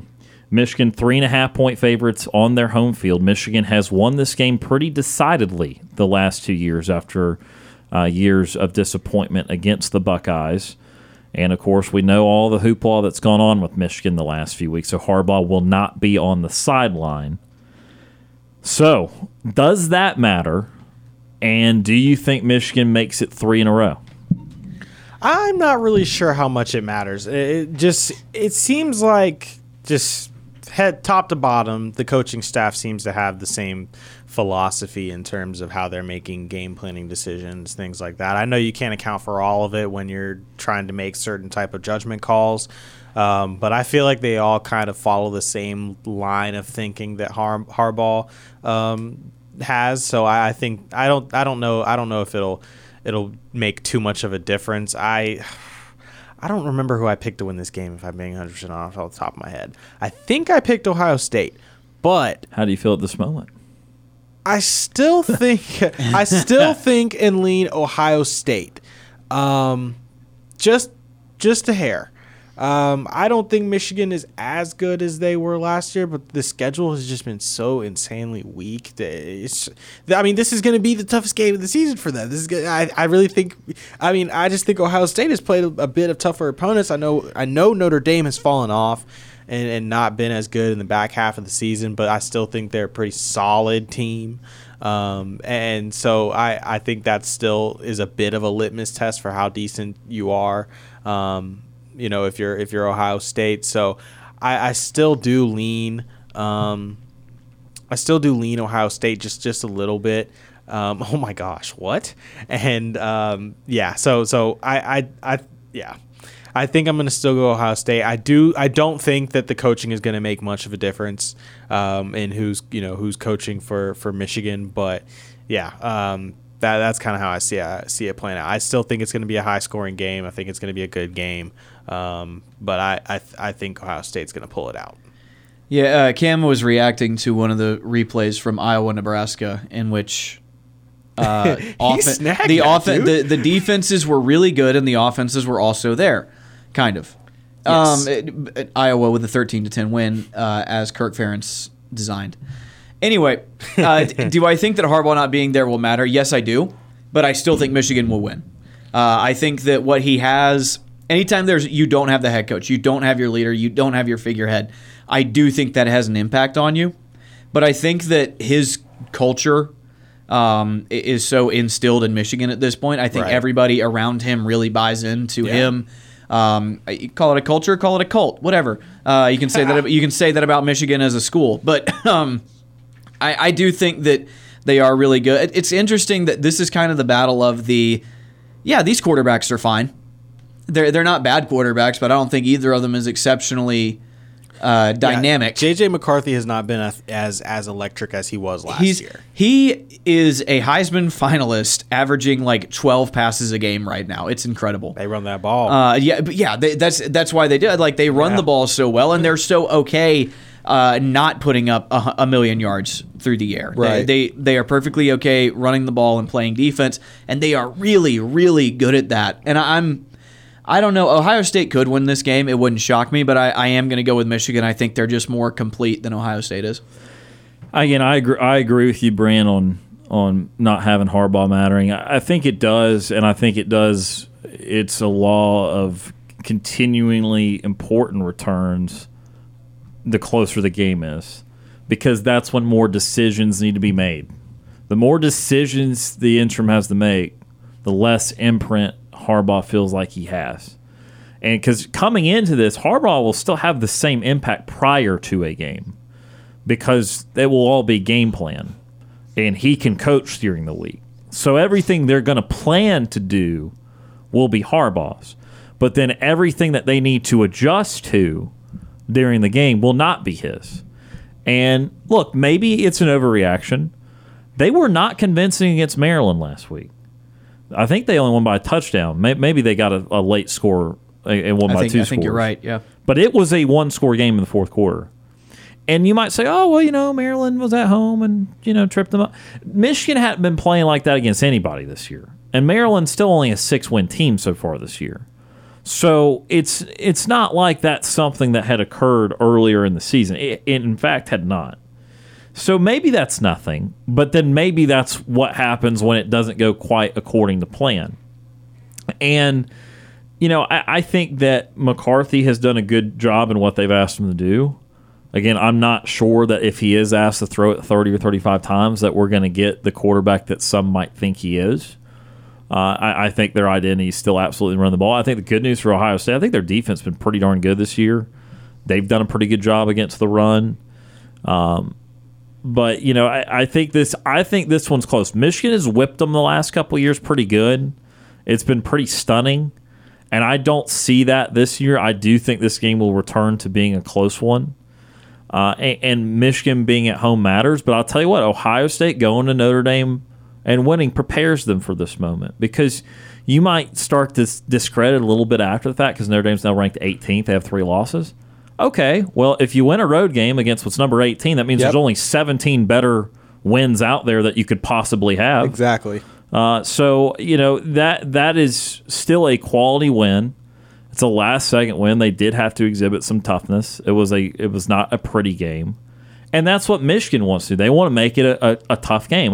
The whole hoopla about Ryan Day and Lou Holtz and things that didn't really matter too much to football around that Notre Dame game was that the genesis of it was basically Ryan Day took offense to his team's not tough. And they hadn't looked tough the last couple of years. Michigan at the lines of scrimmage dominated them.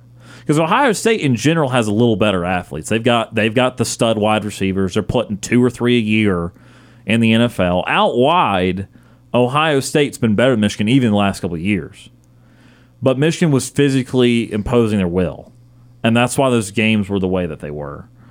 And this year, I think Ohio State's tougher. I think I picked Ohio State in our picks, so I'll stick to maybe a stunner there, a 3-point game or something. And maybe that, too, is because the part of me that just doubts what will happen in a close game decision-making time and what they asked their players to do and the mentality they have, the locker room speech. Every little thing could add up in a close game. It won't if Michigan can come out and whip them early. But in a close game, I think the more that goes, the more they will miss Harbaugh. And Harbaugh's done a great job the last couple of years. Fair or foul, with aided help, how much it helped, doesn't matter. Like they've shifted their program the last few years, and they've been really good.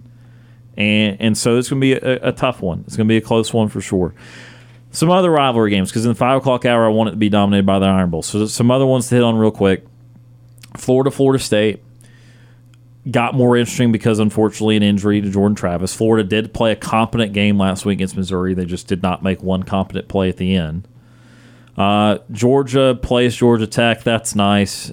Calvin Johnson's not running out of the tunnel for Georgia Tech, and Kirby Smart is for Georgia. But Georgia Tech is bowl eligible and good for them. They are. Yes. They are good for Haynes King. Do we think that 40-year-old Calvin Johnson could play at Georgia Tech right now? Yes. Yes. Well, yes, I do. Yes, all right. I Now, he also might do. be on a pitch count. He might not play every play. Right. But those 2 plays of drive he does play, look out. Yeah. So you got that dude one. was good. You got Louisville and Kentucky. That I know that sounds weird. It's not basketball, but Louisville's number 10 in the country. Florida State really needs Louisville to win, so that can be a top 10 matchup for them in the ACC title game, and that can be nationally perceived as a big deal if they can beat them. Because, again, they're going to fight the Jordan Travis is hurt naysayers. They're going to have to fight that the next couple of weeks. Obviously, if they lose, it doesn't matter, but if they do win, then it matters. So that one's important, and I think that's kind of the list of them. Guys, I was thinking about Florida State in particular. Oh, I guess you could throw in South Carolina, Clemson. I think Clemson got re-ranked this week, and that's an SEC rivalry. But I was thinking about Florida State, and this game has just felt off to me. And even though I was not predominantly either alive or at least aware for the heyday of this rivalry, I was going back through it yesterday, talking to a buddy of mine. And from 1990 to 2000, okay, it was actually 11 games. They played twice one year. I think they might even play twice 2 years, actually, now I'm thinking about it. Played in bowl games. Every single time, God bless you, Kam Berry. Bless you. Every single time, it was a top 10 matchup. Every single time for 10 straight years. So that's why that game has felt off to me the last few years. You've had some ranked games, but then they've been like 13 versus 20. Or you've had one team ranked, but you've not had the other ranked, and so you've had a lopsided nature to it. I'm sad that this game continues to be one clearly is above the other, is I guess what I'm saying. But I will ask you, does Travis being out, does that make you tempted by Florida, or do you think the gap's just too wide? I'm very tempted by Florida. In fact, in our college football predictions, I did take Florida to win this game. Not because I think that Florida is a better team, but I think being without your starting quarterback, who has been really good and has been the leader of your team, I think that is going to be a major loss for FSU. And it, as good as Florida has not won most of these games, but they continue to put together good performances. And I don't know, Florida is such a weird team because they should be bowl eligible very clearly. They should be kind of the middle of the pack team in the SEC East, but they've just lost some weird games. But they've also made a lot of other games really close that they had no business doing so. You mentioned the game against Missouri last week is a prime example. So I did take Florida. I think the thing about Billy Napier is, no, they're not winning games, but boy, are they playing hard. They are playing really hard for Billy Napier, and you have to wonder, does that buy him an extra year? And I think if they beat Florida State, then yeah, it does. I think Billy Napier is going to be back at Florida if they can pull this thing off. And that's no shade to Florida State. I've been a fan of Florida State all year. That was kind of my, hey, keep an eye on this team at the beginning of the year, and lo and behold, they've been one of the best teams in college football, and I'm kind of proud of that. But I've been a big fan of Florida State, but injuries suck. But this could be the thing that knocks one of these 8 teams and clears the path a little bit. Now, if Florida State does end up running the table, they do win the ACC championship, and they get kept out, they have been screwed. Because like to your point, you have won the ACC against a top 10 Louisville team without your starting quarterback. Clearly, you deserve to still be in there. But without Jordan Travis, I could easily see Florida coming away with it. Also, I'm in last place in our college football standings, so I need to pick an upset. So I went with that one this year. Swing big. I went with that one this week because that is the legitimate path to how that could happen. Yeah, that's fair. I could certainly see it, and I think you're right about the College Football Playoff Committee. Making the decision on without Jordan Travis, it doesn't really look like Florida State can compete too much, and I think that's wrong. I think because they have played so well throughout the rest of the season. If they beat Florida and are able to, and it's a convincing win, and then they go on and face Louisville and win the ACC, then I just don't see why you leave them out. I just don't see how that's fair. If those are two convincing wins, I don't see how Florida State can still get left out. I think that would be highly wrong, and like you said, Ryan, that would be another justifiably angry team. I think it'll be an interesting one. I do think that because Florida is the home team, if I'm correct, right? Yes. So I think that plays a part, and I think that surely will be interesting. I think Florida will fight a little bit harder, and I think even if they lose, I think if it's a game, I think if Florida is competitive, even if they don't have, even though Florida State doesn't have Jordan Travis, I think that will buy Billy Napier at least the beginning of next season, at the very least. I still think Florida State's going to win. I think they just have too much talent overall, but that's kind of how I see it playing out. We are out of time here for hour number 2. That was a look at some of the other games going on this Saturday. But when we come back in hour number 3, final hour of the show, we are going to, of course, focus on the Iron Bowl. All things Iron Bowl after the timeout. Again, more matchups, more breakdown, more things to look out for. And, of course, more of your phone calls. If you'd like to be a part of the show, 334-887-3401 locally or toll-free 1-888-9-TIGER-9. Sports Call returns after this timeout.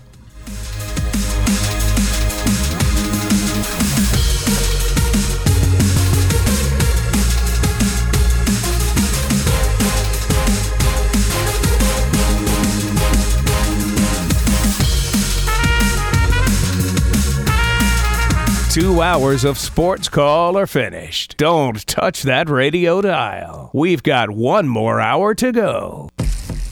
You're listening to Sports Call on Tiger 95.9 FM, WTGZ Tuskegee, Auburn, and AM 620 WTRP LaGrange.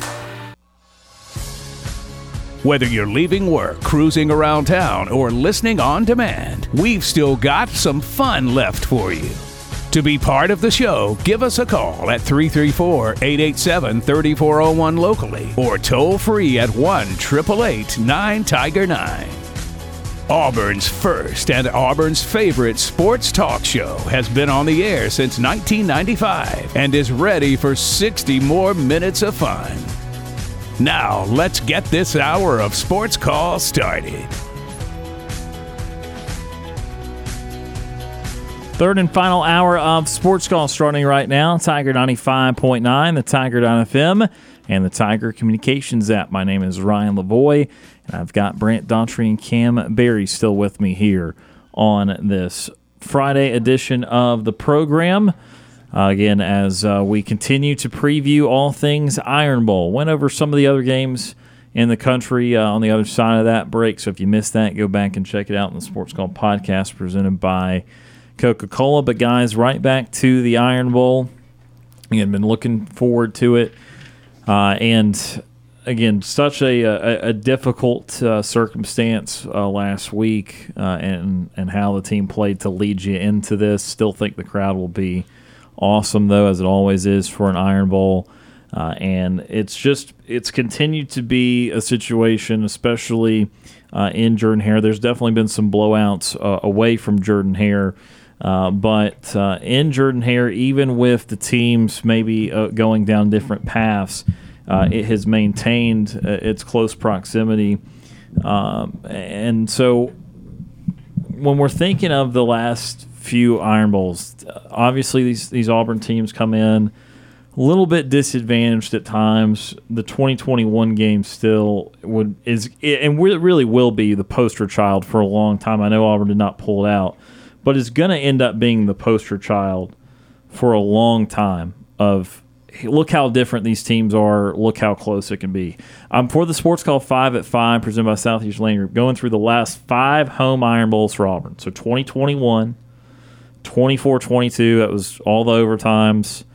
and Auburn had it dead to rights, blew it in the end. 2019, the really high-scoring home Iron Bowl, a lot of huge plays in that game. Auburn wins at 48-45. 2017, Auburn wins 26-14, causing all sorts of havoc to Jalen Hurts. Had some big carry-on moments in that game, and the Tigers took that one. 2015 was still interesting because it was 29-13, but of course Alabama scored really late. I think with 2 minutes left, it was the final third down. If they had gotten the first down, they would have just ran the clock out, but they went ahead and got all 30 yards or so for the touchdown. But I still go back to that game was, I believe, 19-13, early fourth, Auburn ball at midfield. And that was a Jeremy Johnson-led team. That was a 6-6 Auburn team, and one-score game in the fourth quarter. And then, of course, 2013, the Iron Bowl that will be honored on Saturday. Well, you know how that one ended up, Auburn 34, Alabama 28. So that's the last 5 Iron Bowls at Jordan-Hare Stadium. That's the SportsCall 5 presented by Southeastern Land Group. So what's the recipe, guys? I mean, how does Auburn start it? And then starting it's one thing. How do they piece it together to where, not saying that they have to win, but how do they get this to the fourth quarter with the opportunity still to win? Well, I think that the thing that you guys have touched on a lot is an effective pass rush. It's something that Auburn did not have at the beginning of the season, kind of came on in that latter half of the SEC slate.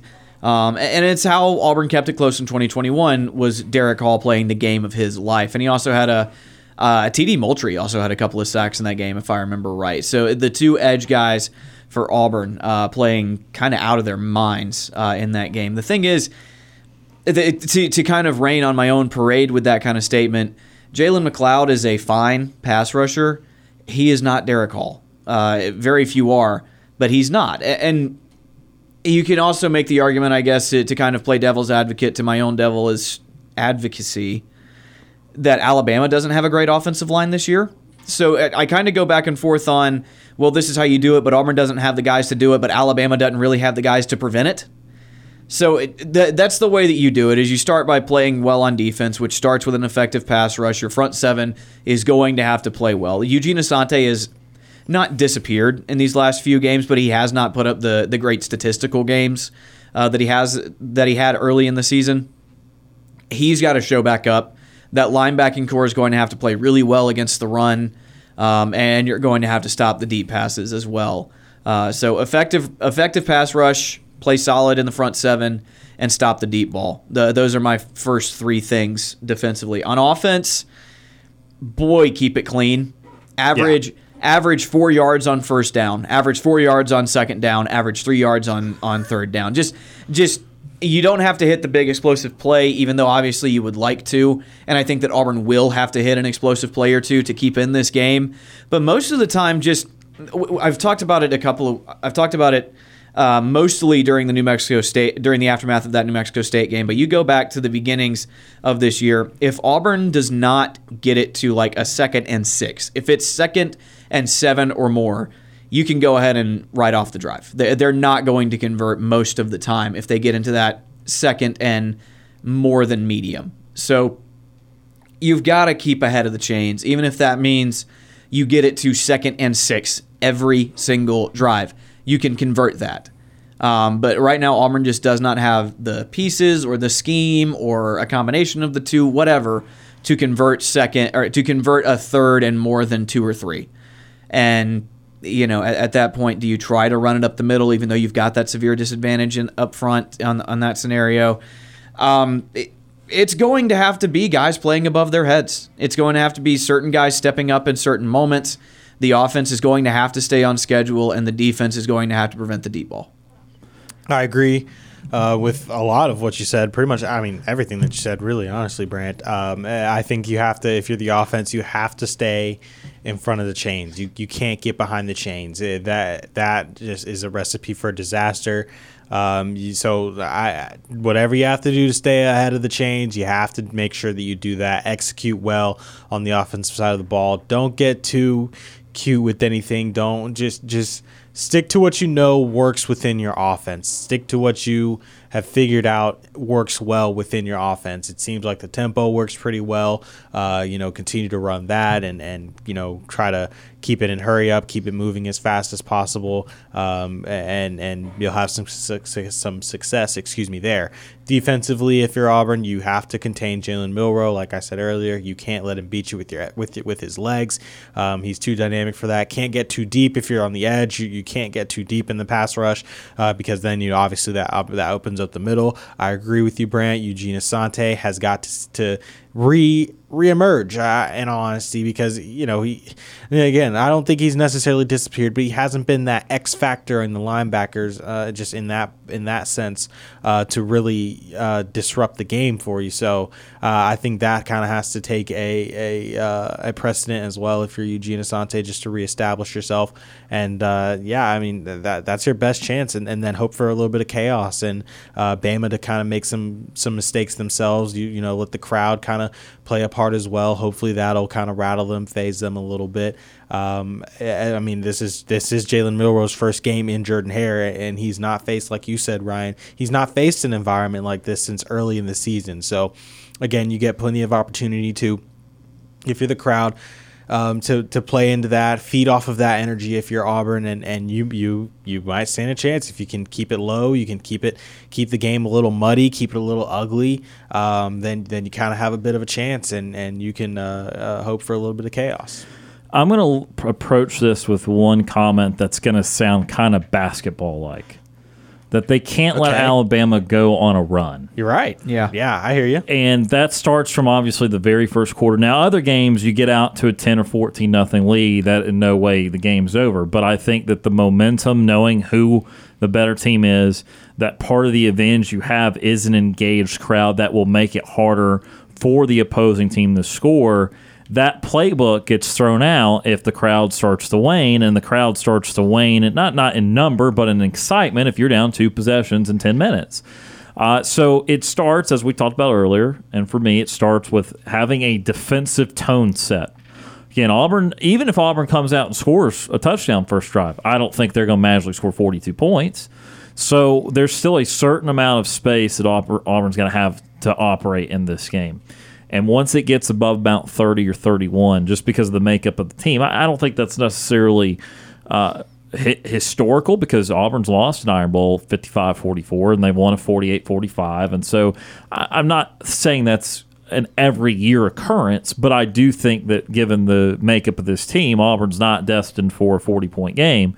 So they're not destined for a wacky high-scoring win. They'll need it to be lower scoring. And when it's lower scoring, if you go on a run and say Auburn gets up, let's say it's shockingly good. Let's say it's 10-0. What happens if Bama has a 70-yard touchdown pass, then gets a 3-and-out, and then scores again? Well, then it feels like the work that you did under a 15 or 20 or 25-minute circumstance is gone in 5 minutes. And so that's why it can't be a run at any time. It can't be a 2 or 3 straight possession sequence. Auburn can't withstand it. I don't think they can get over the mountain if that mountain builds like that, even if it's under the circumstances of Alabama returning to tie the game or returning to take a lead.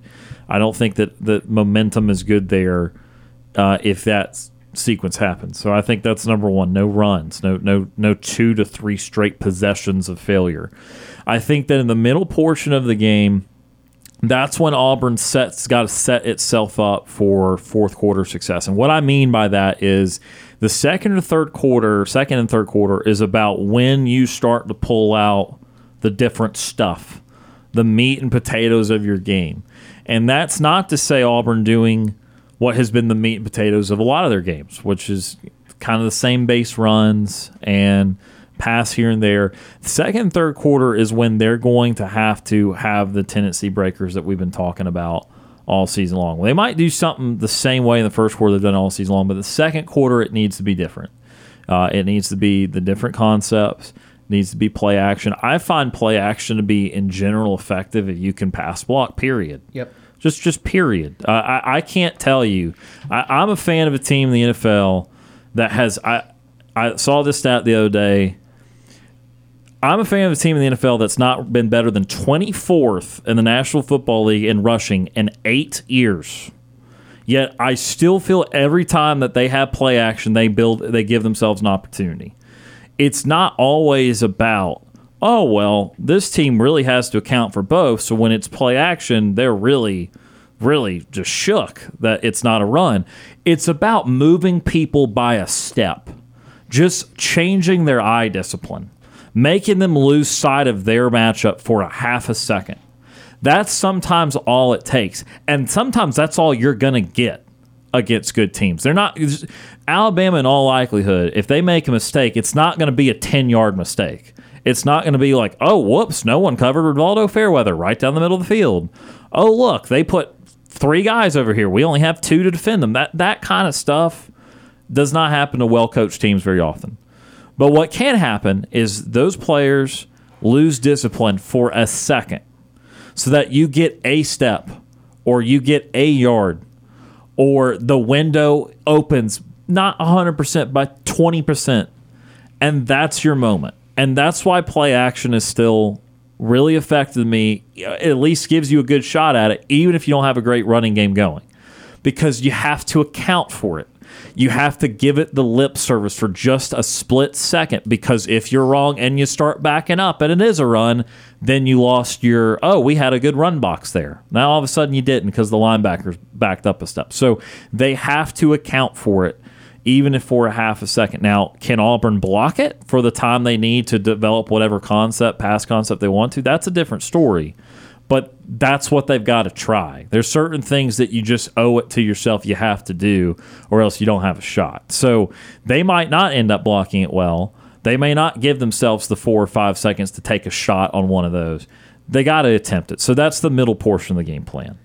Is some eye candy, but again, the misdirection, the tendency breaking, this is different than what it's been most of the year. This is what you did not necessarily prepare for. And then the fourth quarter, you're running on adrenaline, you're running on strength, and you're running on, this is an Iron Bowl, something weird we're going to bank on happening. The fourth quarter is about securing that turnover, getting that sequence of penalties, getting that special teams play, getting a tipped ball, getting something weird. Because, again, in upsets, what was so weird about the New Mexico State game is it didn't get close because they just kept dominating for 4 quarters.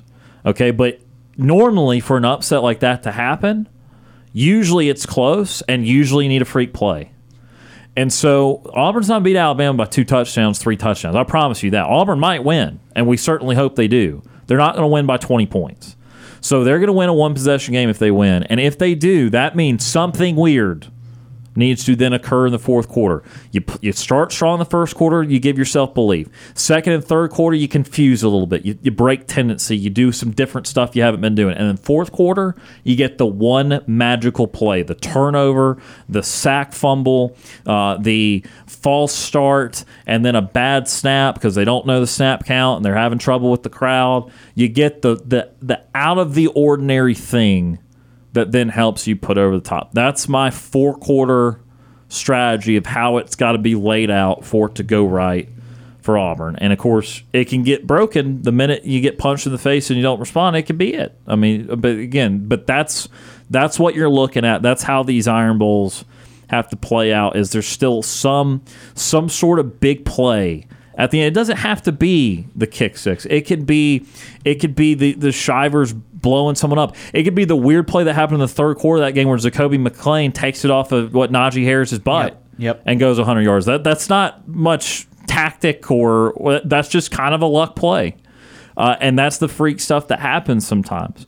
But you've got to be in a position for that to matter, right? And so it almost mattered in 15. Auburn couldn't quite string them together, but when Jason Smith caught a tip catch, but it was very similar to Ricardo Lewis against Georgia in 13. When Smith caught that in 15 to make it a one-possession game, they put themselves in position, but the reality is they needed to already be in the position for that. That needed to be a 2-score game after that play, not 1. I always forget about that Jason Smith catch. I see it occasionally, and I'm like, oh, yeah, that was a wild thing that happened in an Iron Bowl, but I never remember it. Yeah, so that's my game plan. That's what they're going to have to follow. There's probably not many variations of it that work. Other than that, I'm not saying I know everything, but it feels that, again, there's not a path to a 48-45 this year. Can you keep it to 13-10? Again, you could. It's tough. Alabama makes usually too many big plays. They score twice because of big play. They have a long touchdown and they have a long play to get in red zone. So it's hard to imagine anything less than that. And I know Auburn damn near did it in 21 when they allowed 3 points for 59 minutes. But again, that's an aberration of sorts too. So there's a certain, again, between those mid to upper teens to high 20s, that's somewhere where Auburn needs to be able to operate in this game. We're going to take our next time out. We'll be back with more Iron Bowl talk, back with more questions. We'll talk about if there's any sort of statistic that will stand out to the guys, anything that there's a certain number Auburn needs to hit or Alabama can't hit other than score. That will be of importance on Saturday. You're listening to the Friday edition of Sports Call on Tiger 95.9.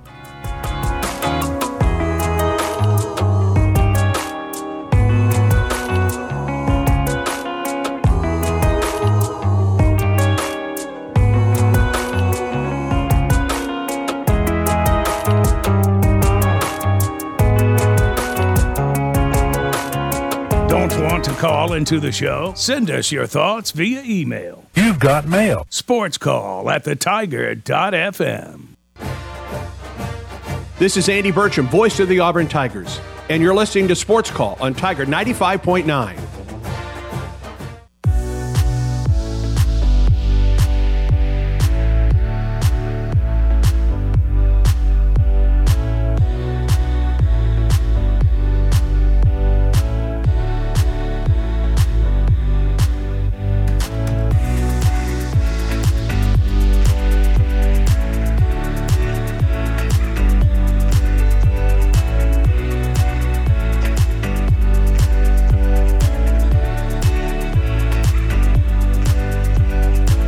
Welcome back to Sports Call on Tiger 95.9, the Tiger.fm, and the Tiger Communications app. Ryan Lavoie, Kam Berry, Brant Daughtry with you here on this Friday, getting you set for the Iron Bowl as we're under 24 hours away. It will been about 3 hours since kickoff at this point. Kickoff's about 2:40 or so. We might be early third with CBS's pace of play. Right. At most games be in the fourth, but we might be in the early third. This is a side note. I do just want to say this in 15 seconds. I don't have any hard data, any numbers to stare at, but I'm pretty confident after watching the full year, we did not actually slow down or speed up games.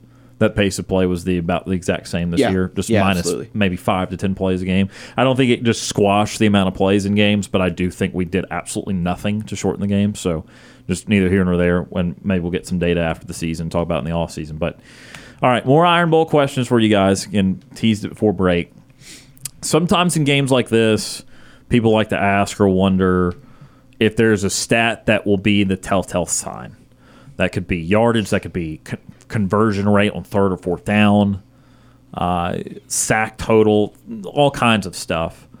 What do you think will be the most important stat in this game? What is, and maybe there's more. Maybe there's certain stats like Auburn can't allow this, Alabama can't get to this, et cetera, et cetera. But what stats might feel significant to you? To me, there are two that I'm going to look at immediately after the game.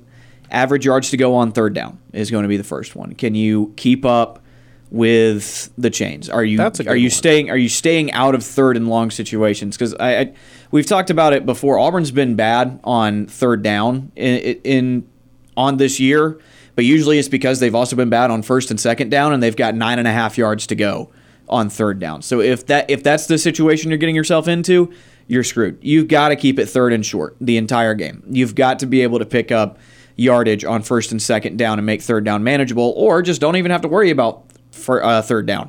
Get your first down on your second down, ideally. But keep it within third and 3. Make that your average to go, and Auburn can stay in this game. The other thing we want to be looking at is what you look at anytime your team is an underdog. How many turnovers can they force?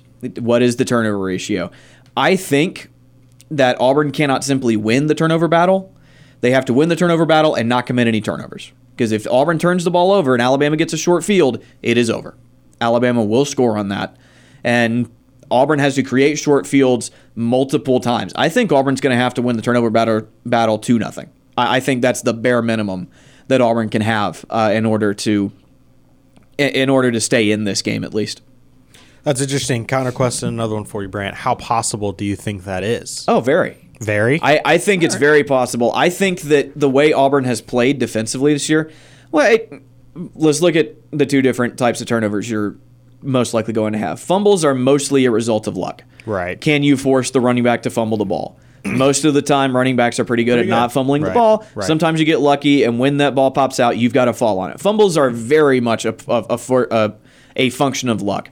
Interceptions are different. You can manufacture You can manufacture interceptions. Sure. The way that Auburn's defense has played, they are very complex. They are multiple. They have a bunch of ball hawks in that secondary. They're really secondary is really good at hunting the football. And if you can confuse Jalen Milroe and make him throw a pass where he shouldn't, I could very easily see Jalen Simpson, DJ James, Nehemiah Pritchett, one of those guys coming down with a pick or two. I think that the onus is going to be on the secondary to intercept at least 2 passes in this game and create short fields. If you can get a pick six, excellent. You score a non-offensive touchdown in this game, I think that is another thing that has a chance to flip it on its head. I agree. That's all right. That's a good point. I was just curious to see how possible you thought that was, but I agree with the turnovers. I agree that Auburn can't turn the ball over at all. I agree with that because again, a short field and that's relatively over. Just like this Missouri and Arkansas game has been over since really halftime.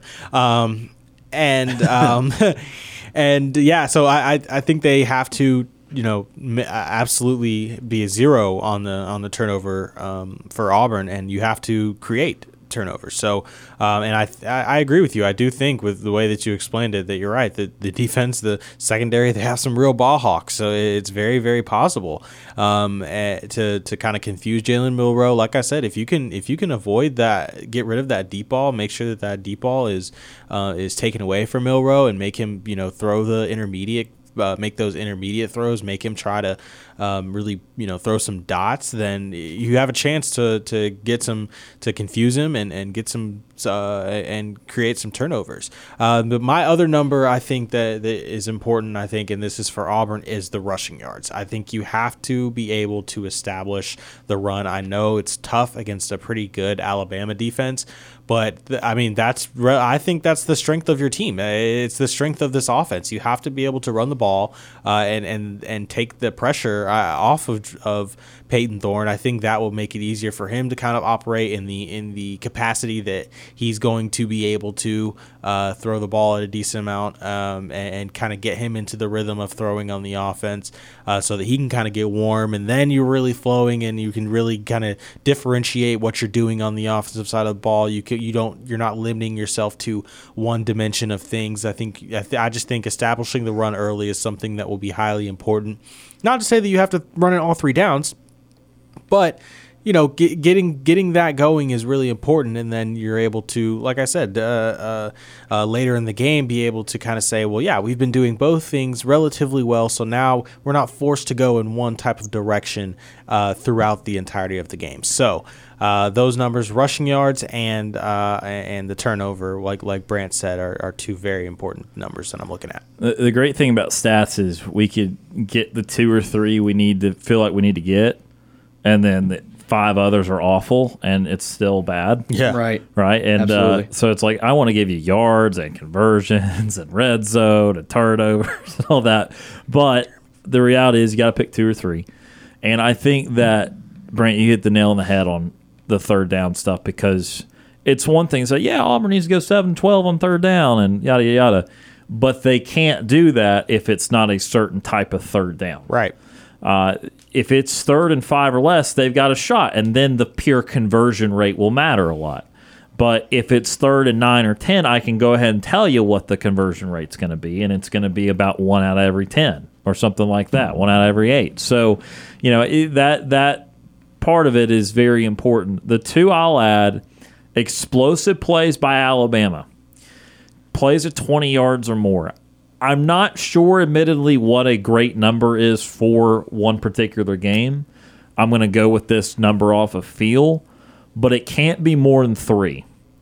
And then those 3 need to ideally not all be like 30-yard touchdown, 50-yard plays, that sort of thing. You can have a 22-yard play and it not end your drive or end your year. So that's why I want to allow for a couple being made. But the moral of the story is they can't be giving up gash plays the whole time. The whole idea of this is that Alabama is good at that, and that's the thing that you're trying to make them do. They very well may still have 5 double-digit play drives like New Mexico State did, and then kudos to them, tip your hat, move on. But you can't let a busted assignment, a really fast receiver, or not maintaining your lane discipline when rushing the quarterback, you can't let those things be why you give up touchdowns, because the idea here is to make it a slog, to make Alabama work for it, to put the crowd involved. Crowd doesn't get involved at the first play of a drive. It's a 36-yard play. Yeah. They may not have scored. They might have gotten to the Auburn 40, but that's a very demoralizing start to a drive. It's going to take a few plays to work back into it if you're the crowd and the momentum and all that. So I think limiting those big plays are going to be really important. And then I will say, kind of in conjunction with that, red zone, right? Because red zone conversions, both teams. For Auburn, it's making Alabama start out in the red zone, not allowing that to be a big play that makes them forego the red zone. But then it's about, okay, can you limit to a couple field goals there? And again, all a part of the plan. Alabama will make yards. Alabama will not leave this game with 178 yards offense or something small like that. They'll make their yards. Did you make them work for their yards? Did you make it into 5 and 10-yard bits and pieces, or did they get 20-yard chunks that then let them not worry about red zone? Because Auburn's red zone defense has been one of the strongest parts of this entire team this year. So get them, again, you don't want to say Alabama had 8 trips to the red zone. Well, that's not going to be good either. But in their successful drives, make it a red zone opportunity instead of a long play for a touchdown, and then obviously limit to a couple field goals. And I will say for Auburn, it's also included my what to watch for Auburn's offense too, because when Auburn gets the precious couple of opportunities, in all likelihood, it's going to need to be touchdowns. Because I don't think, again, along with saying I don't think that Auburn's going to be scoring 40 points in this game, that also kind of inherently means I don't think they're going to have 7 opportunities to score in this game.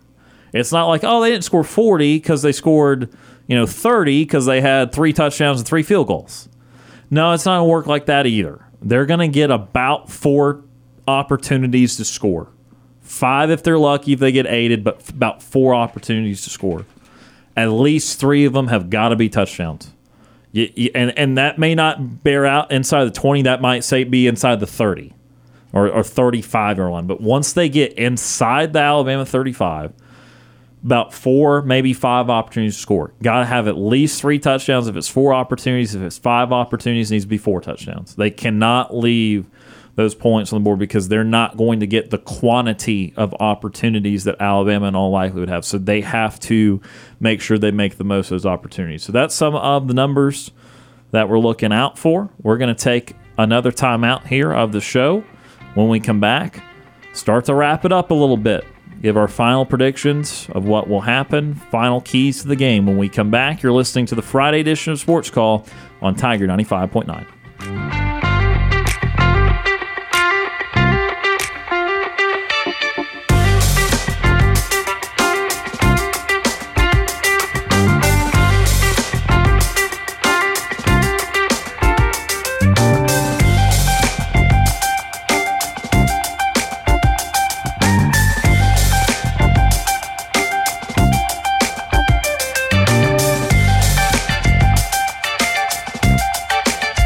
Sports Call crew wants to hear from you. Give us a phone call at 334-887-3401. Want more Sports Call? Check us out online at sportscallauburn.com.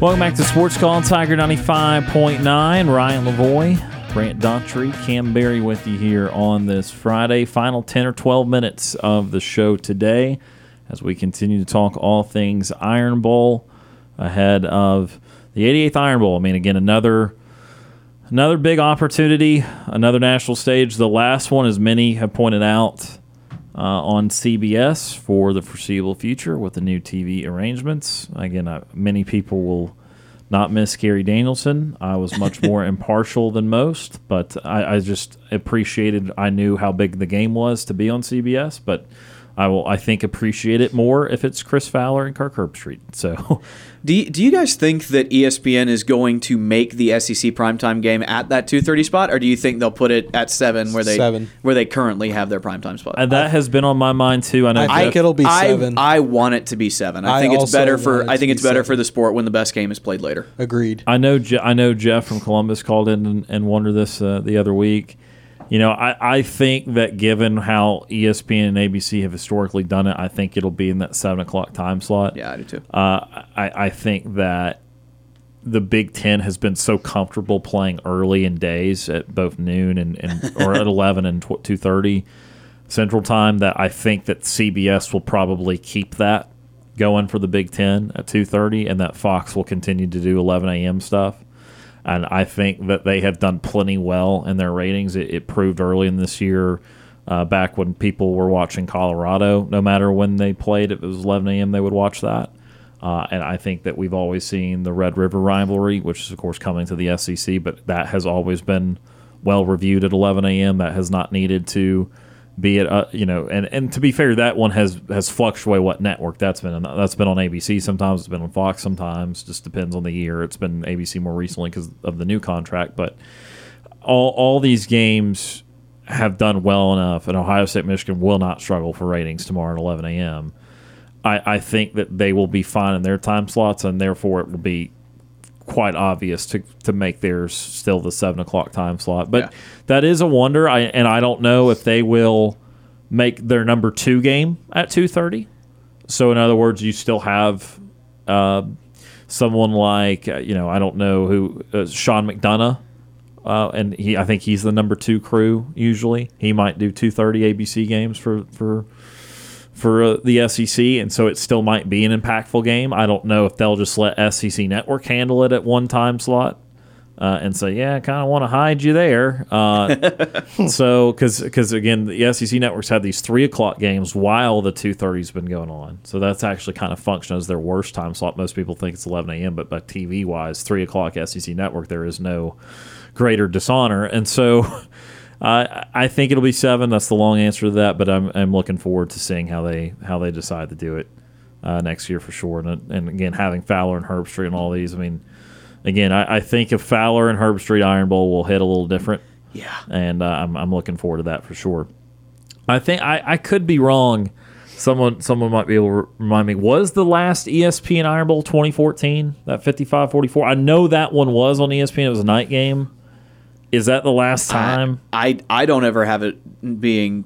I don't ever have a memory of it not being 2:30. Like obviously it has been, but I think all the Iron Bowls in my memory are at 2:30. Kick 6 was a late one. No, it was 2:30. No, it was 2:30. Yeah, it's just that it was dark at that moment. Because it's going to be dark tomorrow because it gets dark at 4 p.m. in Central Time now. But yeah, I think the most recent non-CBS Iron Bowl was 2014. I know that one was. I just couldn't recall if it was more recent. But 2014 at 55-44. But be looking forward to it. I remember I can very distinctly hear Vern Lundquist calling the kick 6 right now. Yeah, gets a block. Yeah, for gets sure. another block. Chris Davis.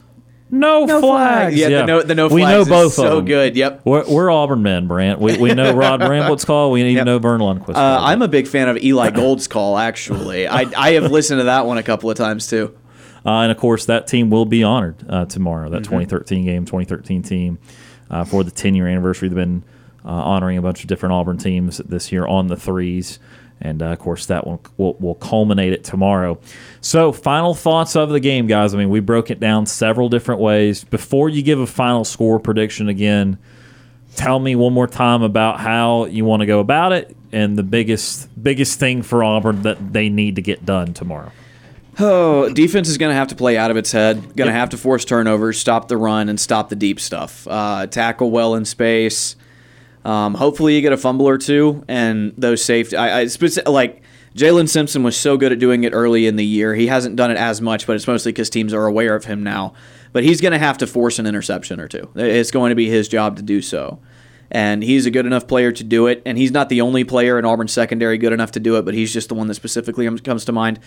Offense is going to have to stay ahead of the chains. They're going to have to play better than they are expected to, frankly. Better than they have played at all this year because Alabama's defense is really dang good. What else is new? Not turn the ball over at all. That's the thing. You have to win the turnover battle, and your turnover column has to say 0. To me, that's the only way Auburn can stay in this. My final score prediction, I don't think Auburn can get it done. I think Alabama is just a better team from top to bottom. Auburn's in a rebuild. Alabama's going for a national title. I think the weirdness of Jordan-Hare Stadium keeps it close, especially in the first half. I'm thinking something with like a final score of 34-20, 17-10 at halftime wouldn't shock me at all. But if I had to give a final score prediction, 34-20. Yeah, so I agree. I think for Auburn to have a chance, they've got to play a really clean game on defense, like you said, Brant. I agree. Got to be able to force any turnover. Got to be able to force turnovers and not, if you're the offense on the offensive side of the ball, not turn the ball over at all. Lost my mic there for a second. Sorry, it fell on me. You got to play a clean game overall if you're Auburn, and I just think that's kind of a little bit too much to ask, even if they are in Jordan-Hare. I still think, even though the offense played so good the last 3 weeks, they kind of reverted back to, even though New Mexico State did just overall dominate all 3 facets of the game, and I feel like Auburn did overlook their opponent and things like that. I still think they kind of reverted back to the offense that we saw previously before the 3-game win streak. So I think that they're going to I still think that when a team can score more than 24 points on Auburn, that's kind of the ceiling, and you're able to win. They're able to win the game if that comes to it. So I do think a final score prediction for me, I think I have 27-21 in favor of Alabama. I do think it will be a close game. I think it'll probably I think, at about halftime, like you said, Brant, I could see a 17-10. I could see a 10-13, something along the lines of that. And then in the second half, Alabama kind of not necessarily runs away with it, but, kind of gets up to a bigger bit of a lead, and then just Auburn, scores one more time, figures it out, gets the ball, one more time, and then scores. But then other than that, not able to kind of get it done or get the ball back. So I think that's kind of where I have it. I just think it's a little bit too much to ask, a team that has had some mistakes and some problems overall on offense throughout the season to kind of compete with an offense like this. With Alabama. I think the defense. I think the defense will play fine. I think the defense will play relatively well. I just think it's going to be hard for them to stay on the stay off the field, because I think the offense is just going to have just so many problems kind of getting true established drives going throughout the game. And with that being said, that's my final score prediction. I think that's kind of where the game's going to lie, because I do think in Jordan-Hare, it's always going to be a game. It's always going to be interesting and going to be entertaining. I think the crowd will have a factor, and it'll be something that Jalen Milroe and just the overall Alabama offense will have to get used to. But I still think the talent will end up overcoming, and just the coaching kind of difference will overcome things.